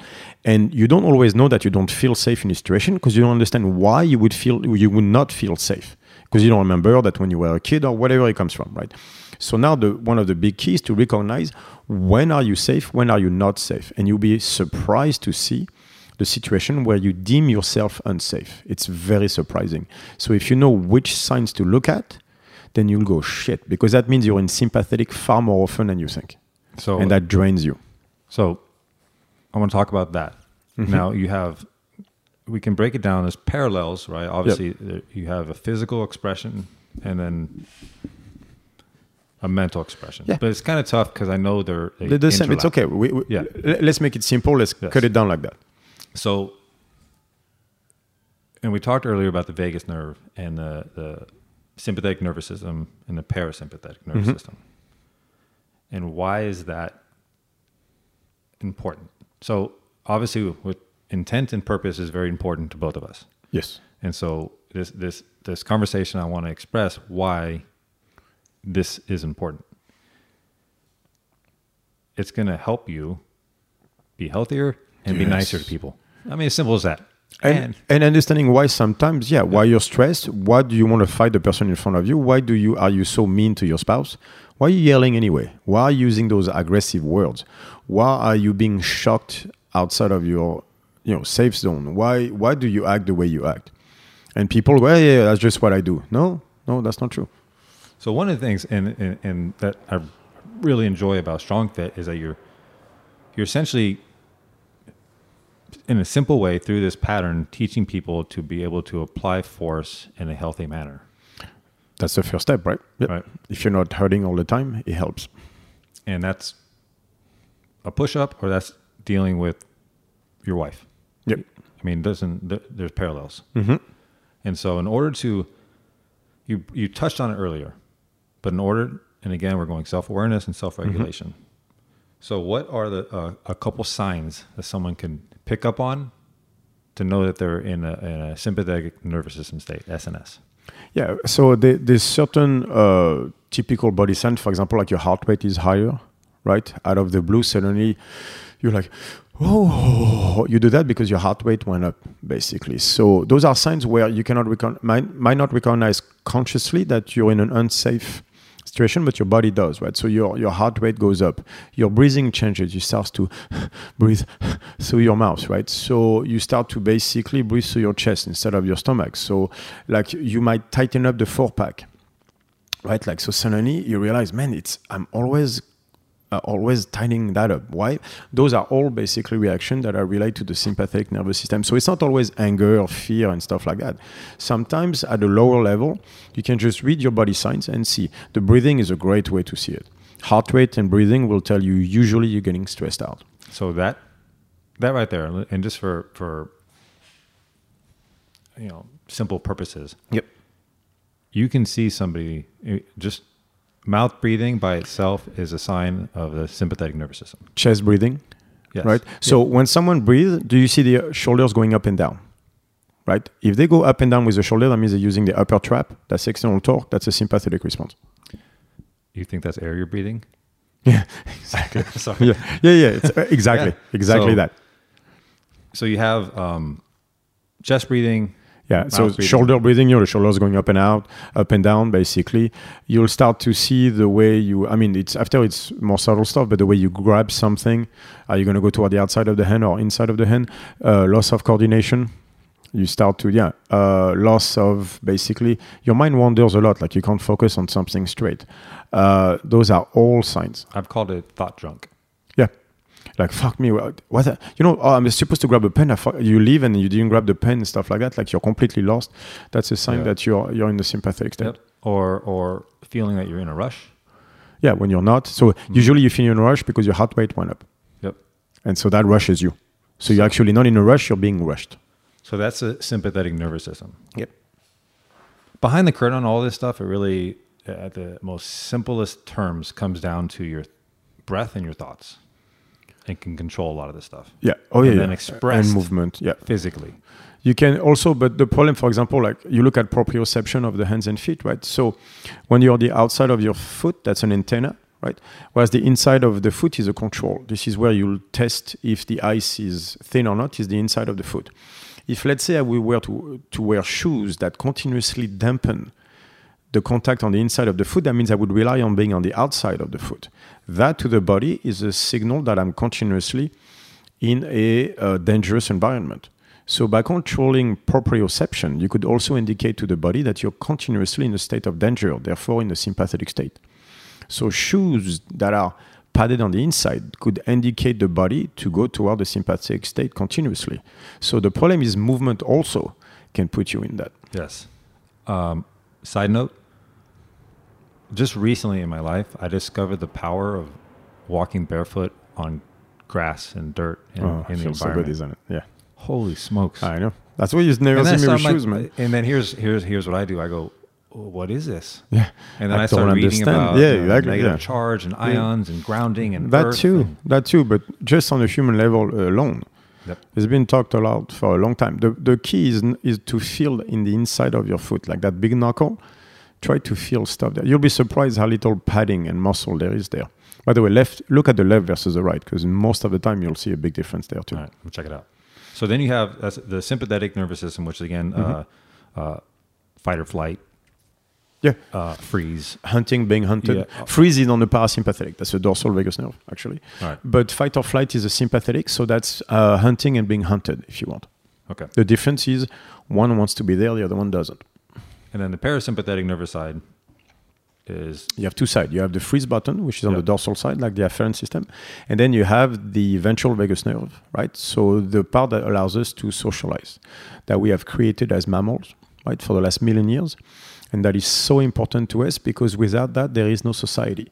That is the part that controls the expression of your face. That is, there's so much stuff on that side. So you said earlier there's 3 ways to stimulate the vagus nerve to help you shift back over the parasympathetic nervous system. And what are those 3? Movement, breathing, nutrition. Okay, so let's break them down a little bit. How can we move in a way that sets us up for success in the PNS? So, for example, let's take about walking, basic stuff. That means that you would go from the outside of your foot to the inside of your foot. You will not stay on the outside.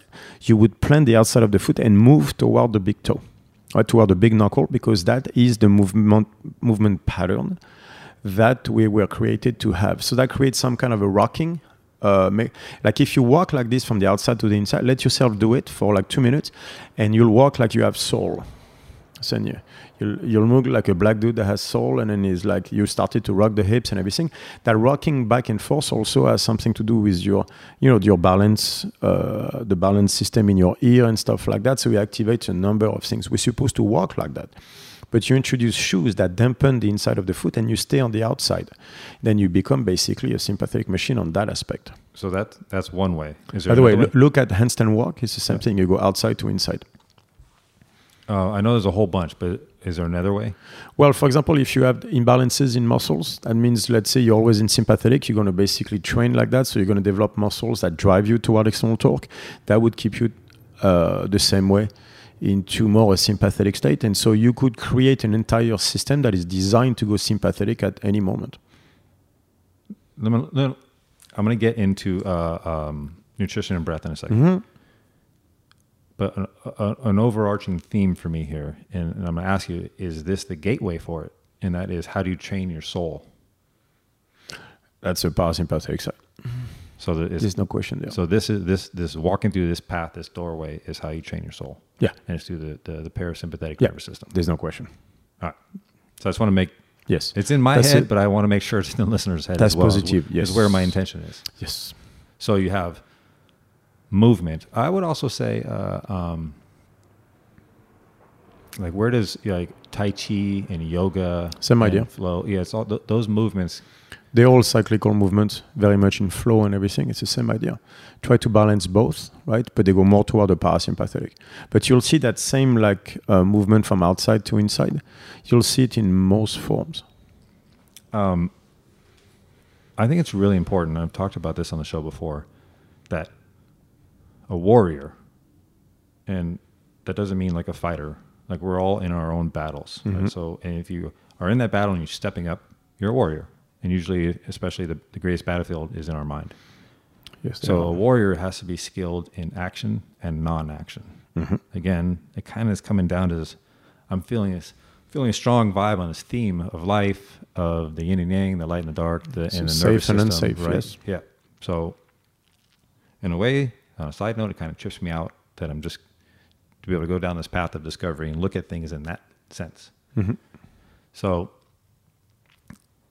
It's important to train hard, right, and to run hard and sprint and get your exercises in and deal with stress in life. But again, it's also just as important to build the flip side of it, which is I say non-action, but it's kind of some light action. So when it comes to traveling down the path of the PNS, so we got the movement part, breath. Yes, very important as well. So not the chest breathing, not the mouth breathing, right? To be able to inhale through the nose, exhale. Like you'll be surprised. Like get people to exhale fully without contracting their four-pack. Try to get that out of people and see how hard it is to exhale without contracting your abs. You're not supposed to. You can just relax your stomach completely, like you're 8 months pregnant, right? Whatever. And then inhale through your nose and exhale through your lips. And see how far you exhale without contracting your abs. And you will see that people in that sense of that breathing mobility is so small. The breath work component is super fascinating to me. And side note for the listeners, kind of cool, Patrick McEwen, who wrote The Oxygen Advantage, he's kind of the pioneer in our modern times of breathing through your nose. And why you see certain athletes like Tia Claire Toomey and stuff, posting stuff and doing nasal breathing. Right. This is 5,000 years old. No, absolutely. I'm not saying modern times. Yeah, I'm not talking about him. I'm talking the fact that I found amazing that we lost this. It's been studied and tried by every single martial art that exists, by the way. We knew how to do this. I can't believe we actually lost breathing. That just is mind-boggling to me. Well, the good news is that he's going to be on the next episode of the CC Way podcast. He's coming on. He'll be on the show in a week or two, and then I'm not sure when I'll get the episode out. That's so cool. I'm kind of excited about it because we're really going to go off the deep end on breathing, all things breathing. But for now, the simple term is, one, if anything, start breathing through your nose. Inhale through your nose. This is how you clean the air anyway, and that's how you release the NO2 and all that stuff. So you're designed to inhale through your nose, not through your mouth. Okay, I'm not going to go off the deep end on this, but it's fascinating to me. It's nonstop, right? Yeah. How I've kind of learned that the inhale is a sympathetic thing, where the exhale is where the PNS is. For example, if you exhale through your lips, you can activate the parasympathetic in a much stronger way. On top of it, you'll feel, those are pleasure receptors and everything. So there's a lot of stuff. But if you inhale a certain way, you can also, it's like a vibration, you can also activate the vagus nerve to have better control of your heart rate. The inhale, you can test mobility of a muscle just through inhale and stuff like that. So there's an entire connection of inhale versus exhale and how the body moves. So if you understand that, you can start playing. By the way, sometimes I do want a max sympathetic response, let's say for a power clean. So I'm not going to breathe the same way when I do the power clean than when I do something cyclical like a butterfly pull-up or a relaxed movement. Yeah. I think probably a good example of that would be like a Kia on a strike, a punch or a kick. Yeah, exactly. It's like that. Yeah. Right? But it's also that vibration that allows you to control the vagus nerve and stuff like that. So there are different ways to breathe based on the movement you're doing. That trips me out, man. The vibration that you create, the sighing, I've talked about on the show, the ocean breath, the ocean, like constricting, make it slowing down your exhale, humming. Yep. All these things help stimulate your vagus nerve, helps you switch over the parasympathetic or at state. least build a stronger arch, because if you're in the ocean will bring the sympathetic side, and you cannot deny that, otherwise you drown. That'd be stupid, right? But if you can activate the other side, right, you can build a stronger arch so that they feed off each other instead of fighting each other, which is a key as well. I think I don't know if you misunderstood. I was ocean breath because that's what that's called. Because it no, I know, but I'm talking about for example, for people actually in the ocean, right? Is you can't be fully in parasympathetic either. I don't want people to be mistaken about that. You're going to be somewhere. Absolutely. There's a moment where the two can work together.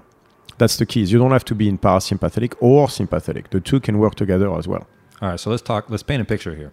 I'm gonna paint a picture in a second. Nutrition. Yeah.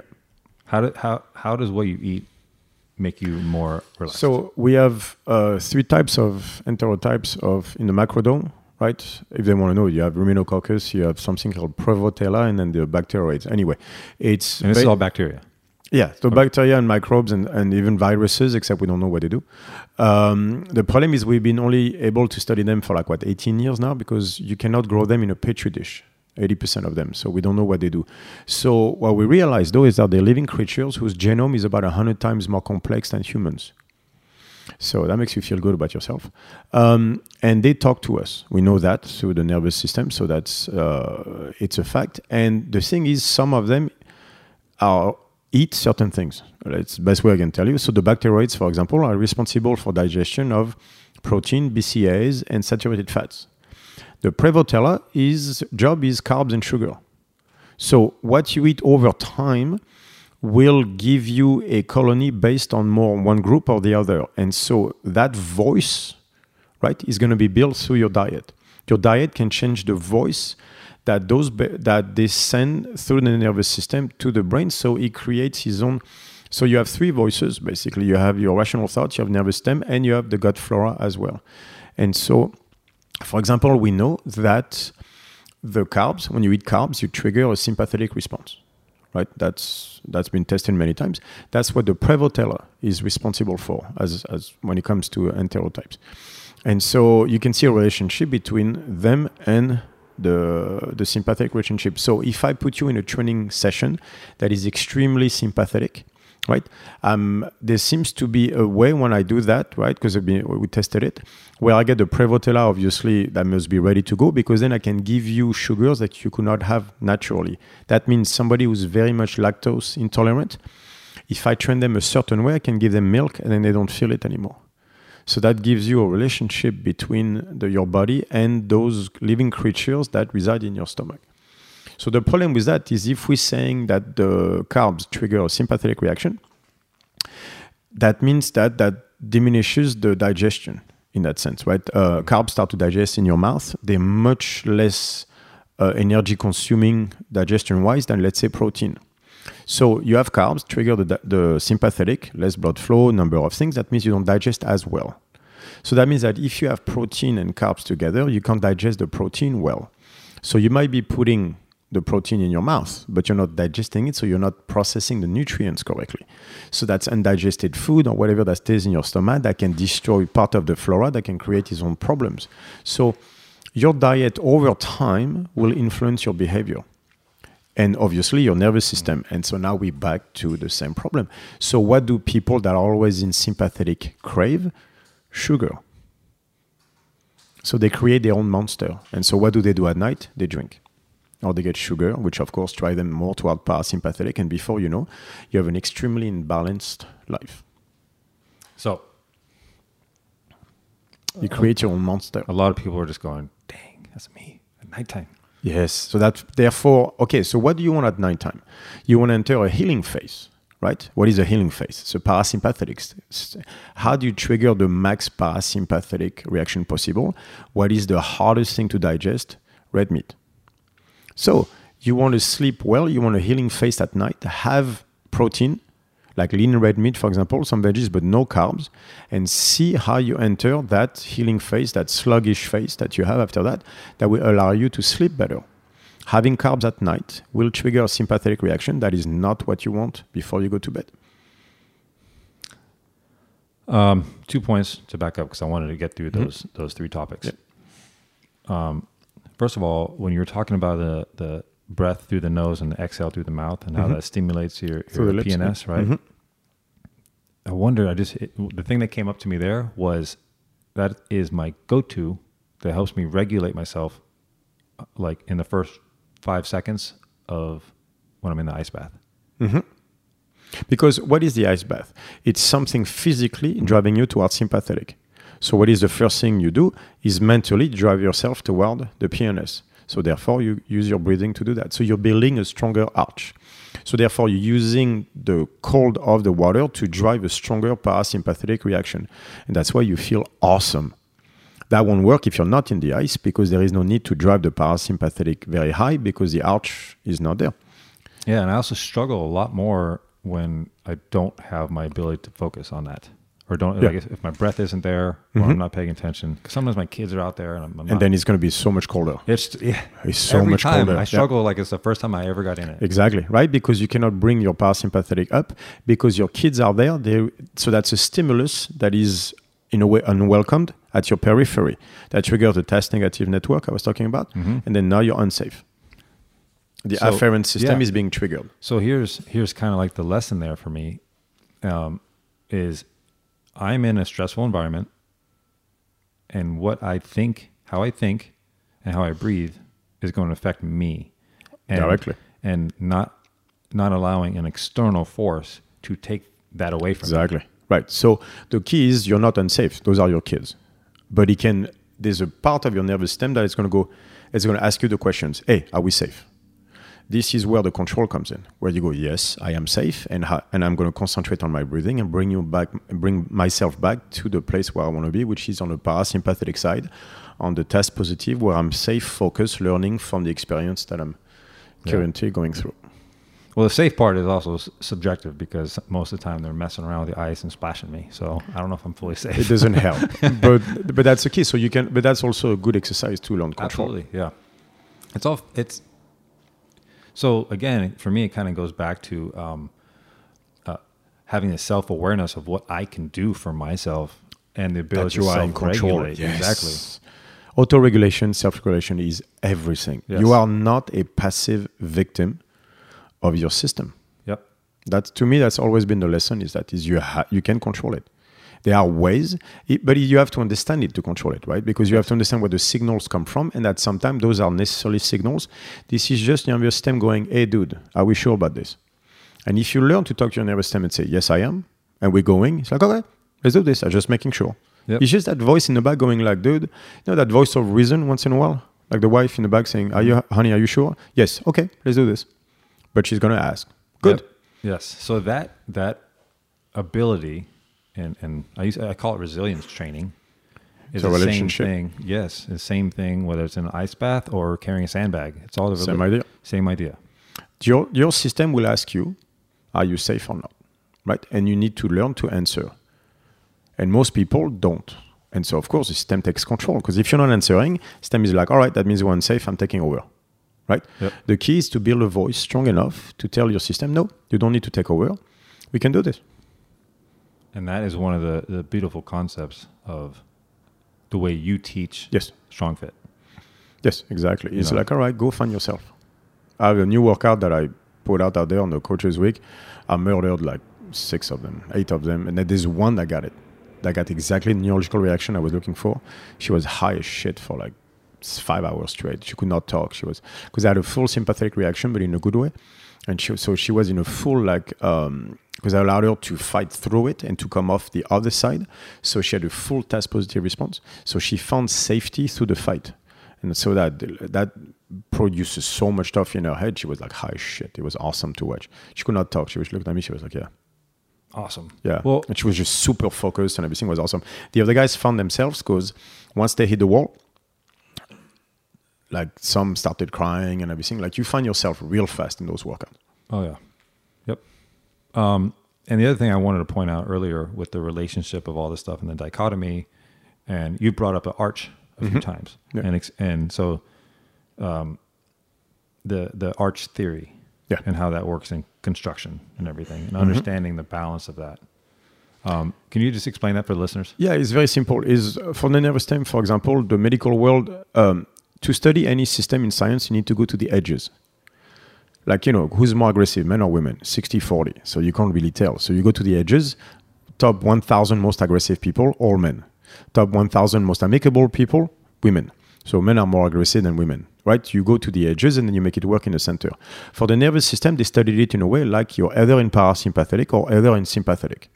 And they studied it like that. The problem is they never put it back together. So they never mentioned the fact that they can actually work together. So you have Mike on one side, you have John on the other. Sometimes Mike is talking, sometimes John is talking, but sometimes Mike and John talk to each other. Or they scream at each other or stuff like that. So those create more situations to deal with.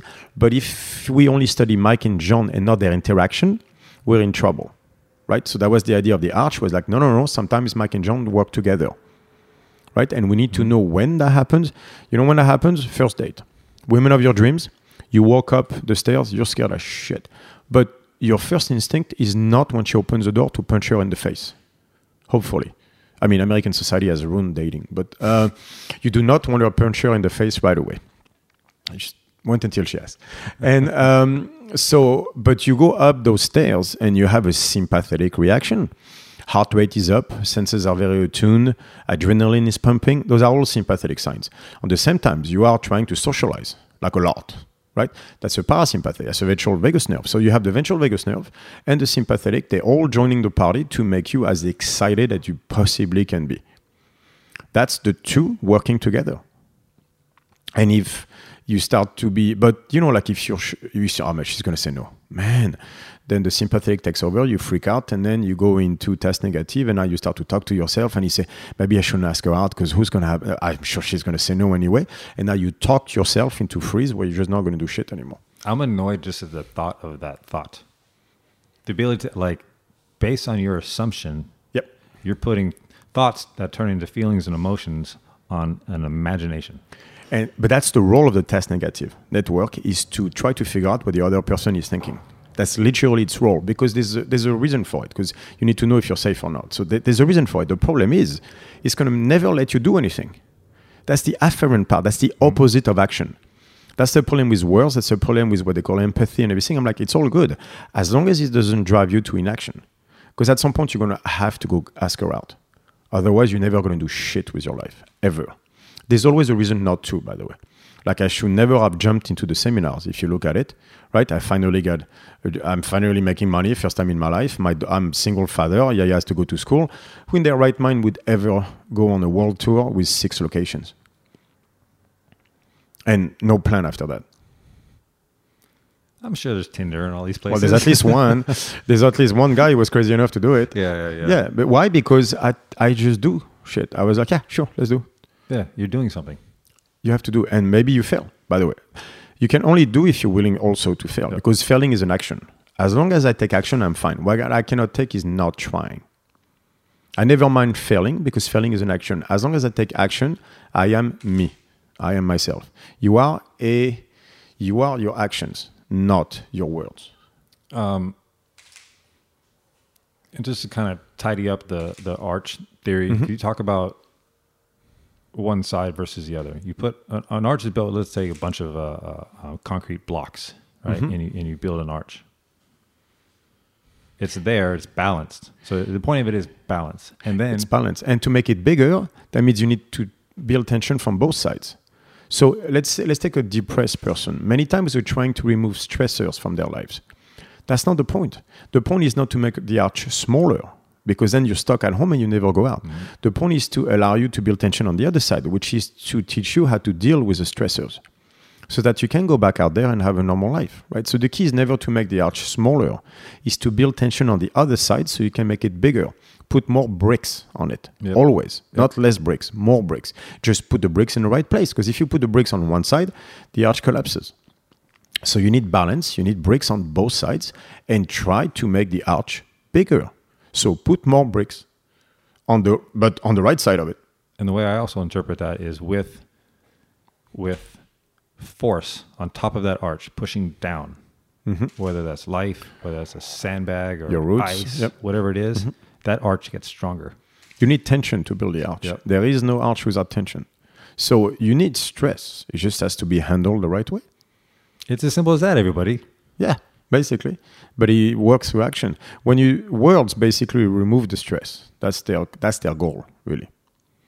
A couple things I don't want to finish up without talking about, and that is your application of how you train people to keep them in a certain state. And the acronym you use is SEW. Can you just explain that a little bit? The SEW? Yeah.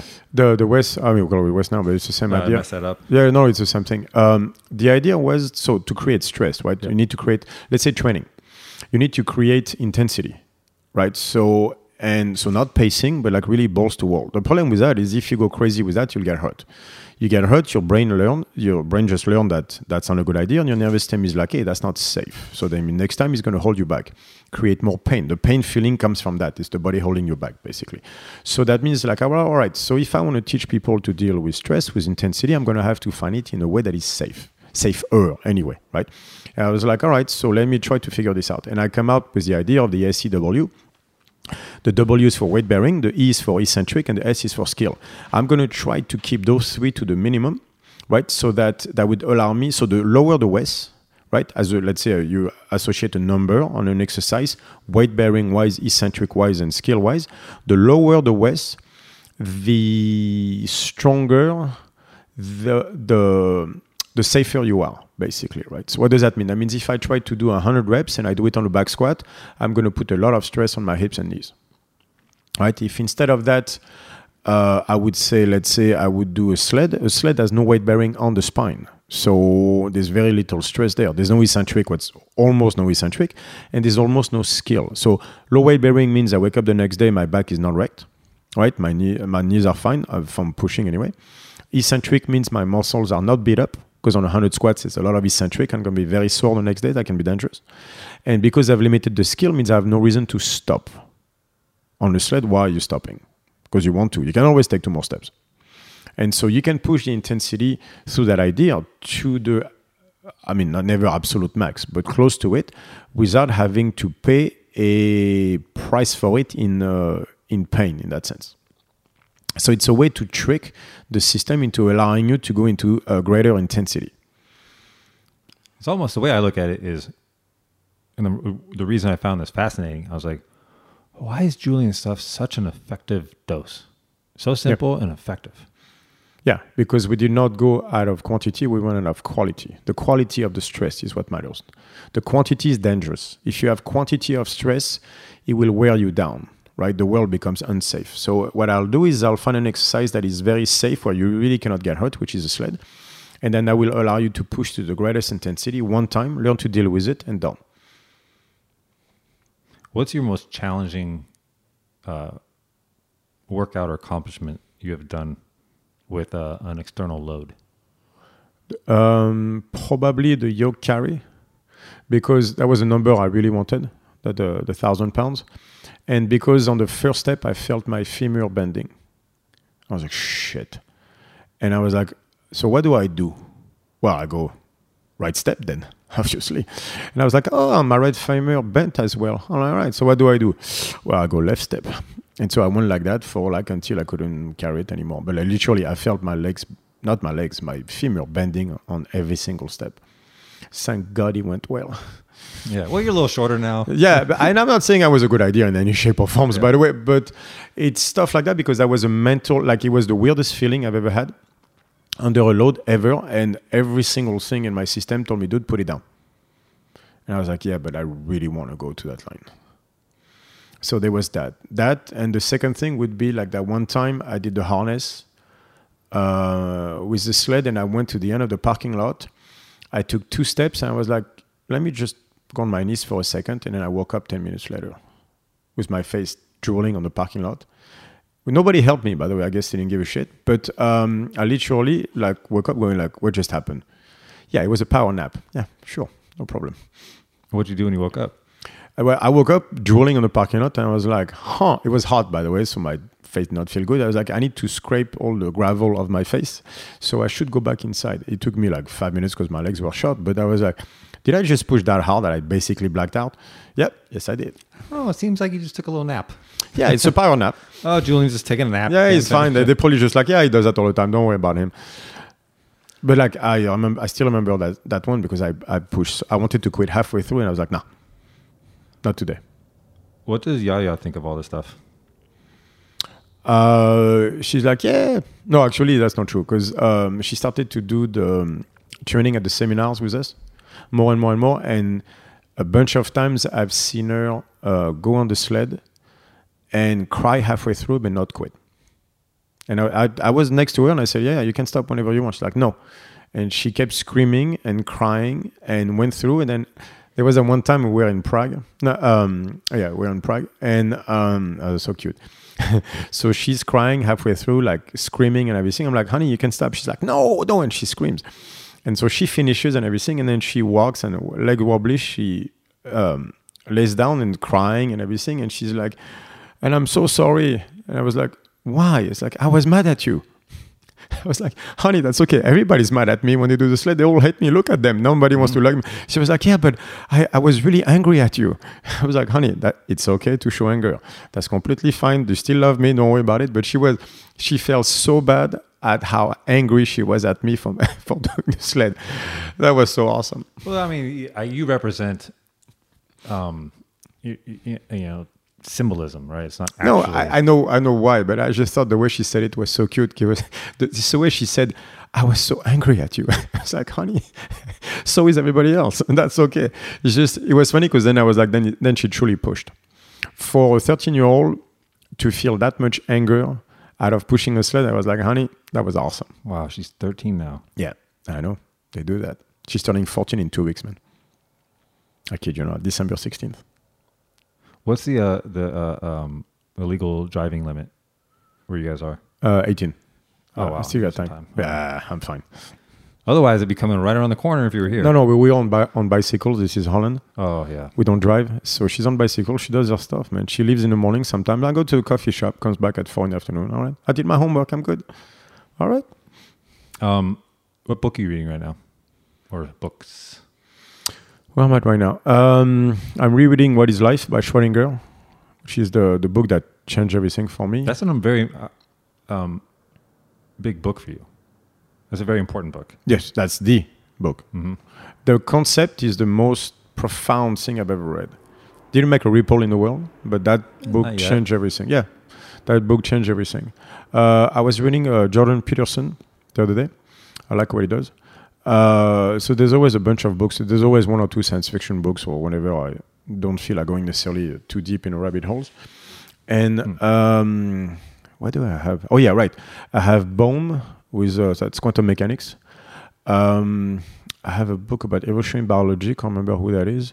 So there's always usually 4 or 5 at the same time. Yep. Speaking of which, I forgot I got you a present. Ooh. Well, outside. Well, I'll give you that in a second.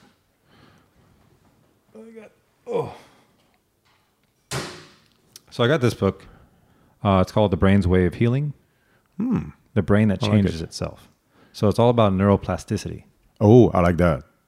So, I like that. Thank you. That's cool. This book popped up my radar from the interview you did with Tony Blauer. It was one of the books that he had recommended. So, oh no shit.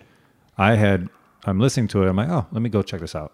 Oh, that's great. So I started going down it. I'm like, it's fascinating because it talks about the nervous system and everything. It talks about the brain, and it actually I'm actually going to get another one so I can take all kinds of notes through it because I want to write in the one for you that I'm giving you. But thank you. It also talks a lot about I don't like to call them disorders and everything, but even like stuff like autism and how the brain can kind of like.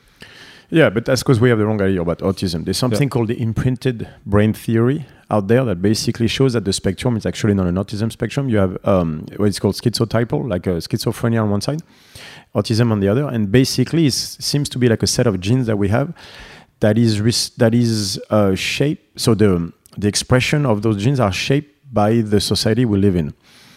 10,000 years ago, we were very unsafe, and so there were more schizotypal types of behavior, paranoia. Why? Because when that bush is moving over there, you better be sure that something is coming to get you.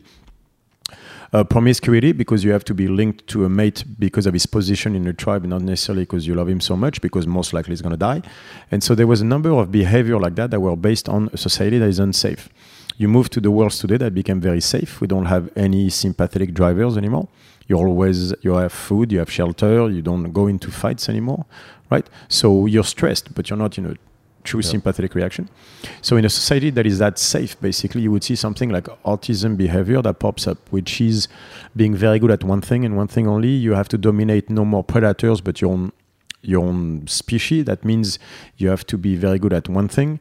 You start to see a number of behavior patterns that the autistic people have that fit a safe society. So maybe, if you want, in that sense, an evolutionary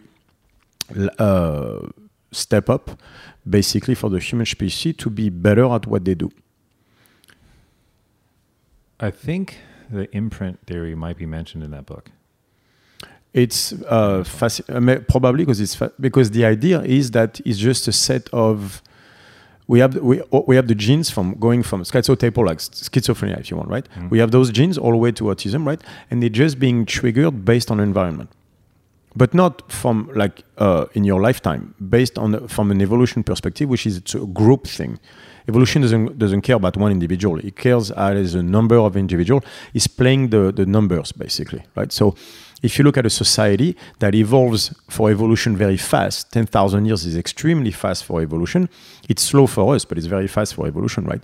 There's going to be some leeway at the top. The structure is the same, but there's some leeway to adapt to a fast-moving world, evolutionarily speaking.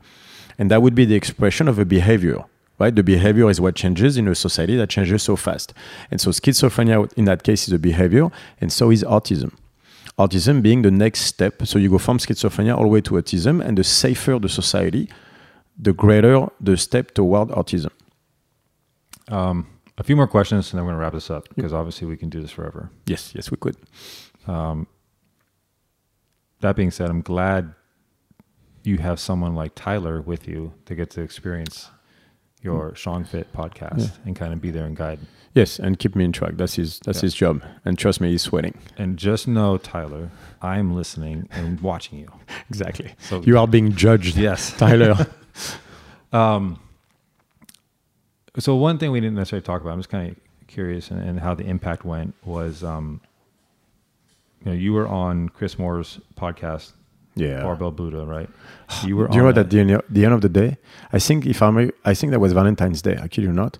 And I got there at 1 in the afternoon. The podcast is at 6 or 7. We ended up finishing talking at 10, where he's supposed to have dinner with his wife and everything. At the time, I was my ex. She was there too. We just fucking talked all day. Well, I'm glad you had that time, because he ended up obviously passing away about 4 months later. Or even less than that, I think. Oh, no, maybe 4 months later. Yeah. I remember a call from Charlotte one morning saying like he passed. And I was like, what does that mean? He passed what? Gas? Like, what do you mean? I don't understand. It's like, yeah, he collapsed. And it's like, what do you mean?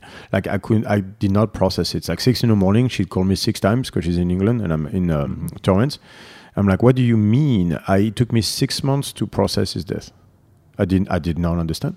They're like, what do you mean? Dude, he's 6, 7 at the time. I said, what do you mean? That was hard.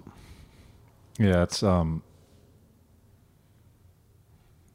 don't know if you ever knew this, but he was he and you and Charlotte and were a pretty large impact on me starting this podcast. That's cool. That's cool. He was a friend. Well, it's cool that you had that time, because again, We talk. We really talk. Yeah, you actually like have a conversation, Yes, we did. a real good conversation. Yeah. Yes, we did. And so there is something to time, right? And That what aspect. you do with Yep. it. If you notice, that's why I have my newfound like my memento mori stuff up here. So that tulip skull and the hourglass. Mm-hmm. Simply put, life, death, and time. I like it. And the hourglass is generally Mm-hmm. the only thing moving, right? It's the only thing in timing. It's only going in one direction. Mm-hmm. Yeah. And so being aware of time and how precious it is and how completely susceptible and dangerous the world is and how life is and how easily anything can go away at any point in time, completely unexpected. So people like Chris Moore is why I really try and do as much purpose, intention, and love into these podcasts.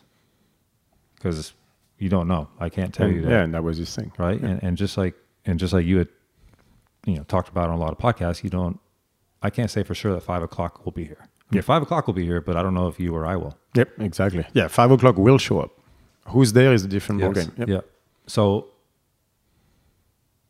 I just wanted you to know that, like a little that flickering thought in the background, and that I take attention, especially people's attention, mine of course, but your attention and time, and then especially the listeners.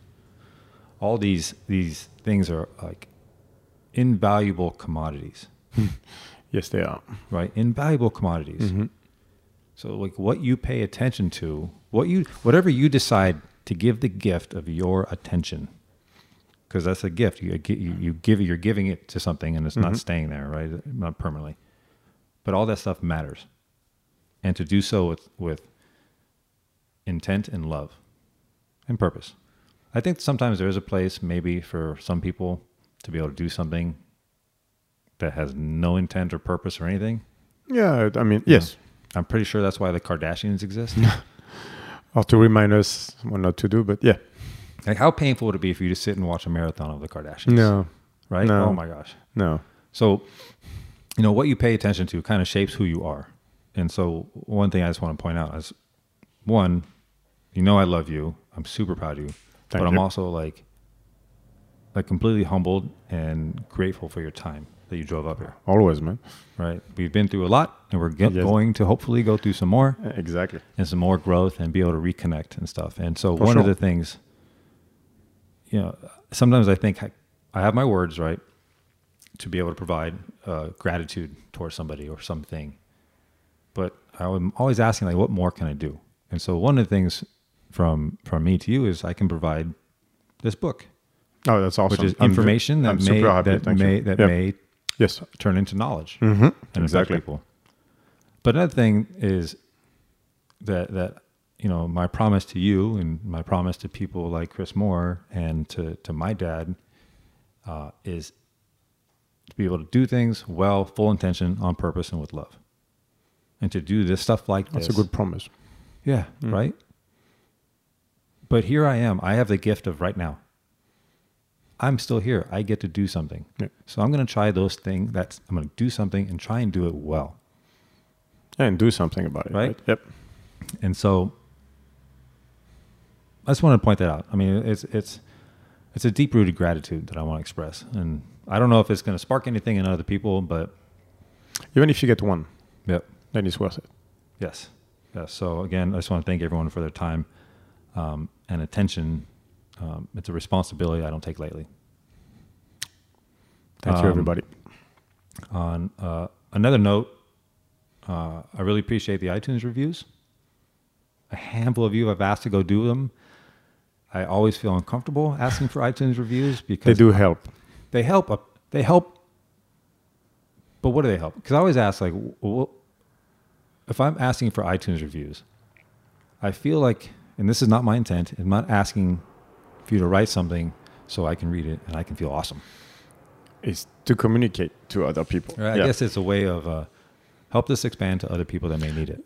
And also sometimes people don't understand how the system works. So you're just communicating that there is a system out there, and then by joining in the fight, you help us spread the word.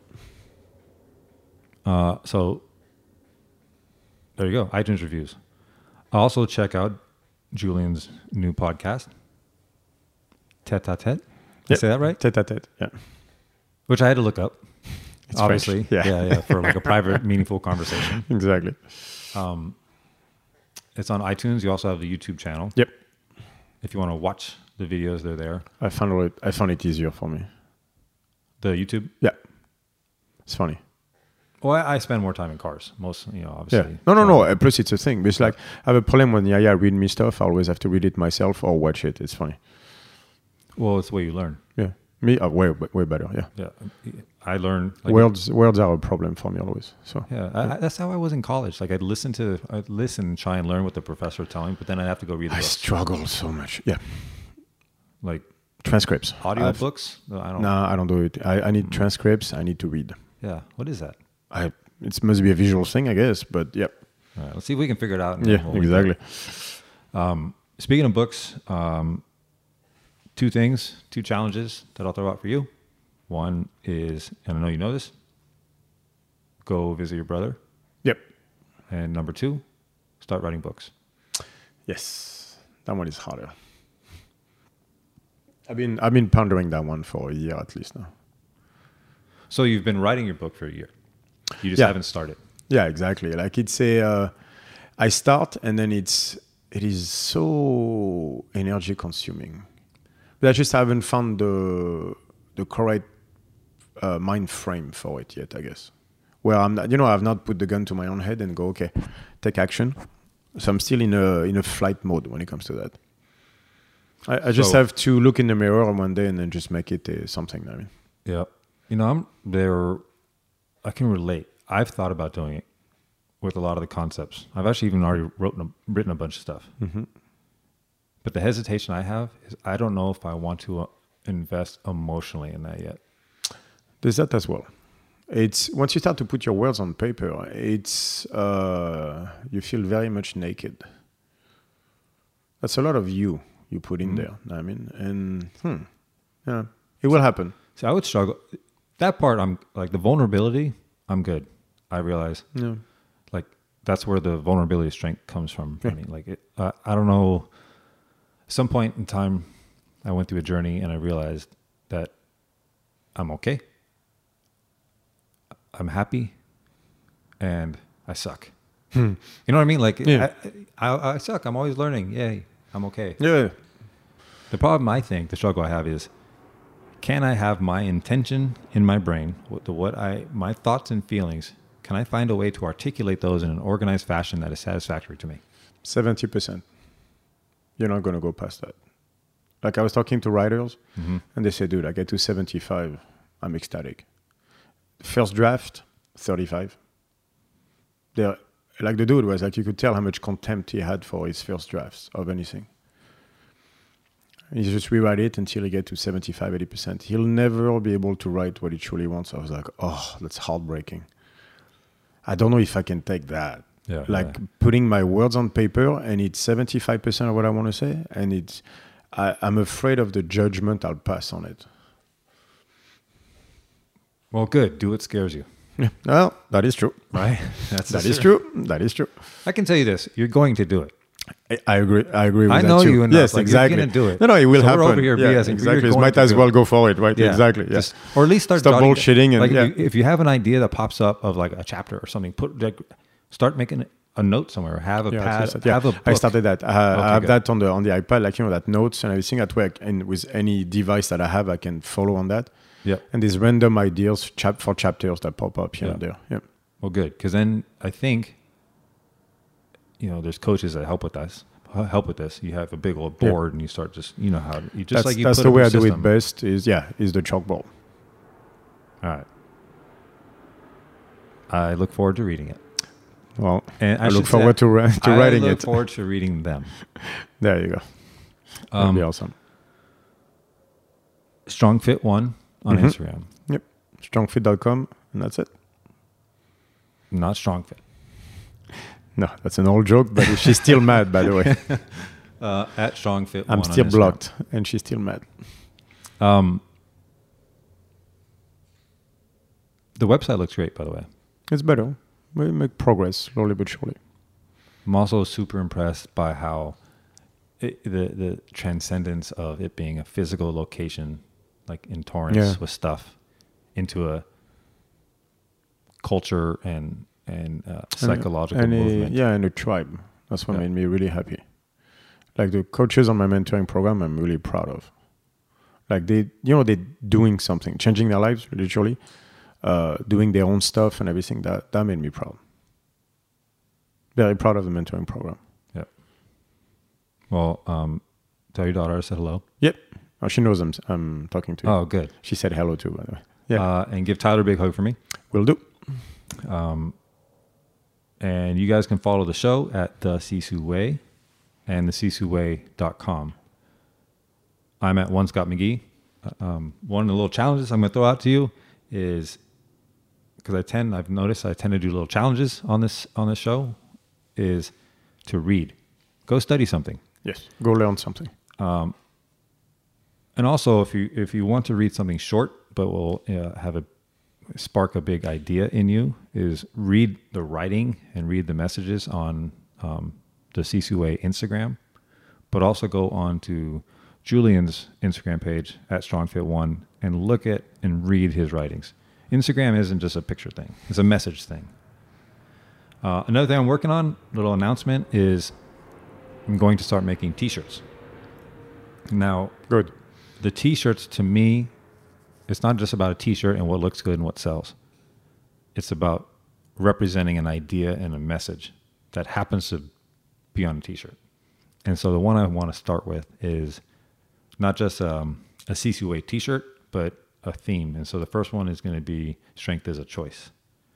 And so I'm going to got to finish up the artwork for that and hopefully done by the holidays so everyone can get a Christmas shirt. So more on that to come. And if you don't mind, I'd like to end with a quote from Chris Moore, Barbara Buddha. And this is a quote that actually helped me move on from the podcast and putting my primary focus into this. And obviously there's a lot more connections there. And so Chris says, do what's important to you right now. Follow the energy. Work as hard as you can with all the quality you can manage so you can make an impact. Remember, health is wealth, vulnerability is strength, strength is a choice. You are the master of your fate. You are the captain of your soul. So get up strong, help others get up strong, and be unconquerable.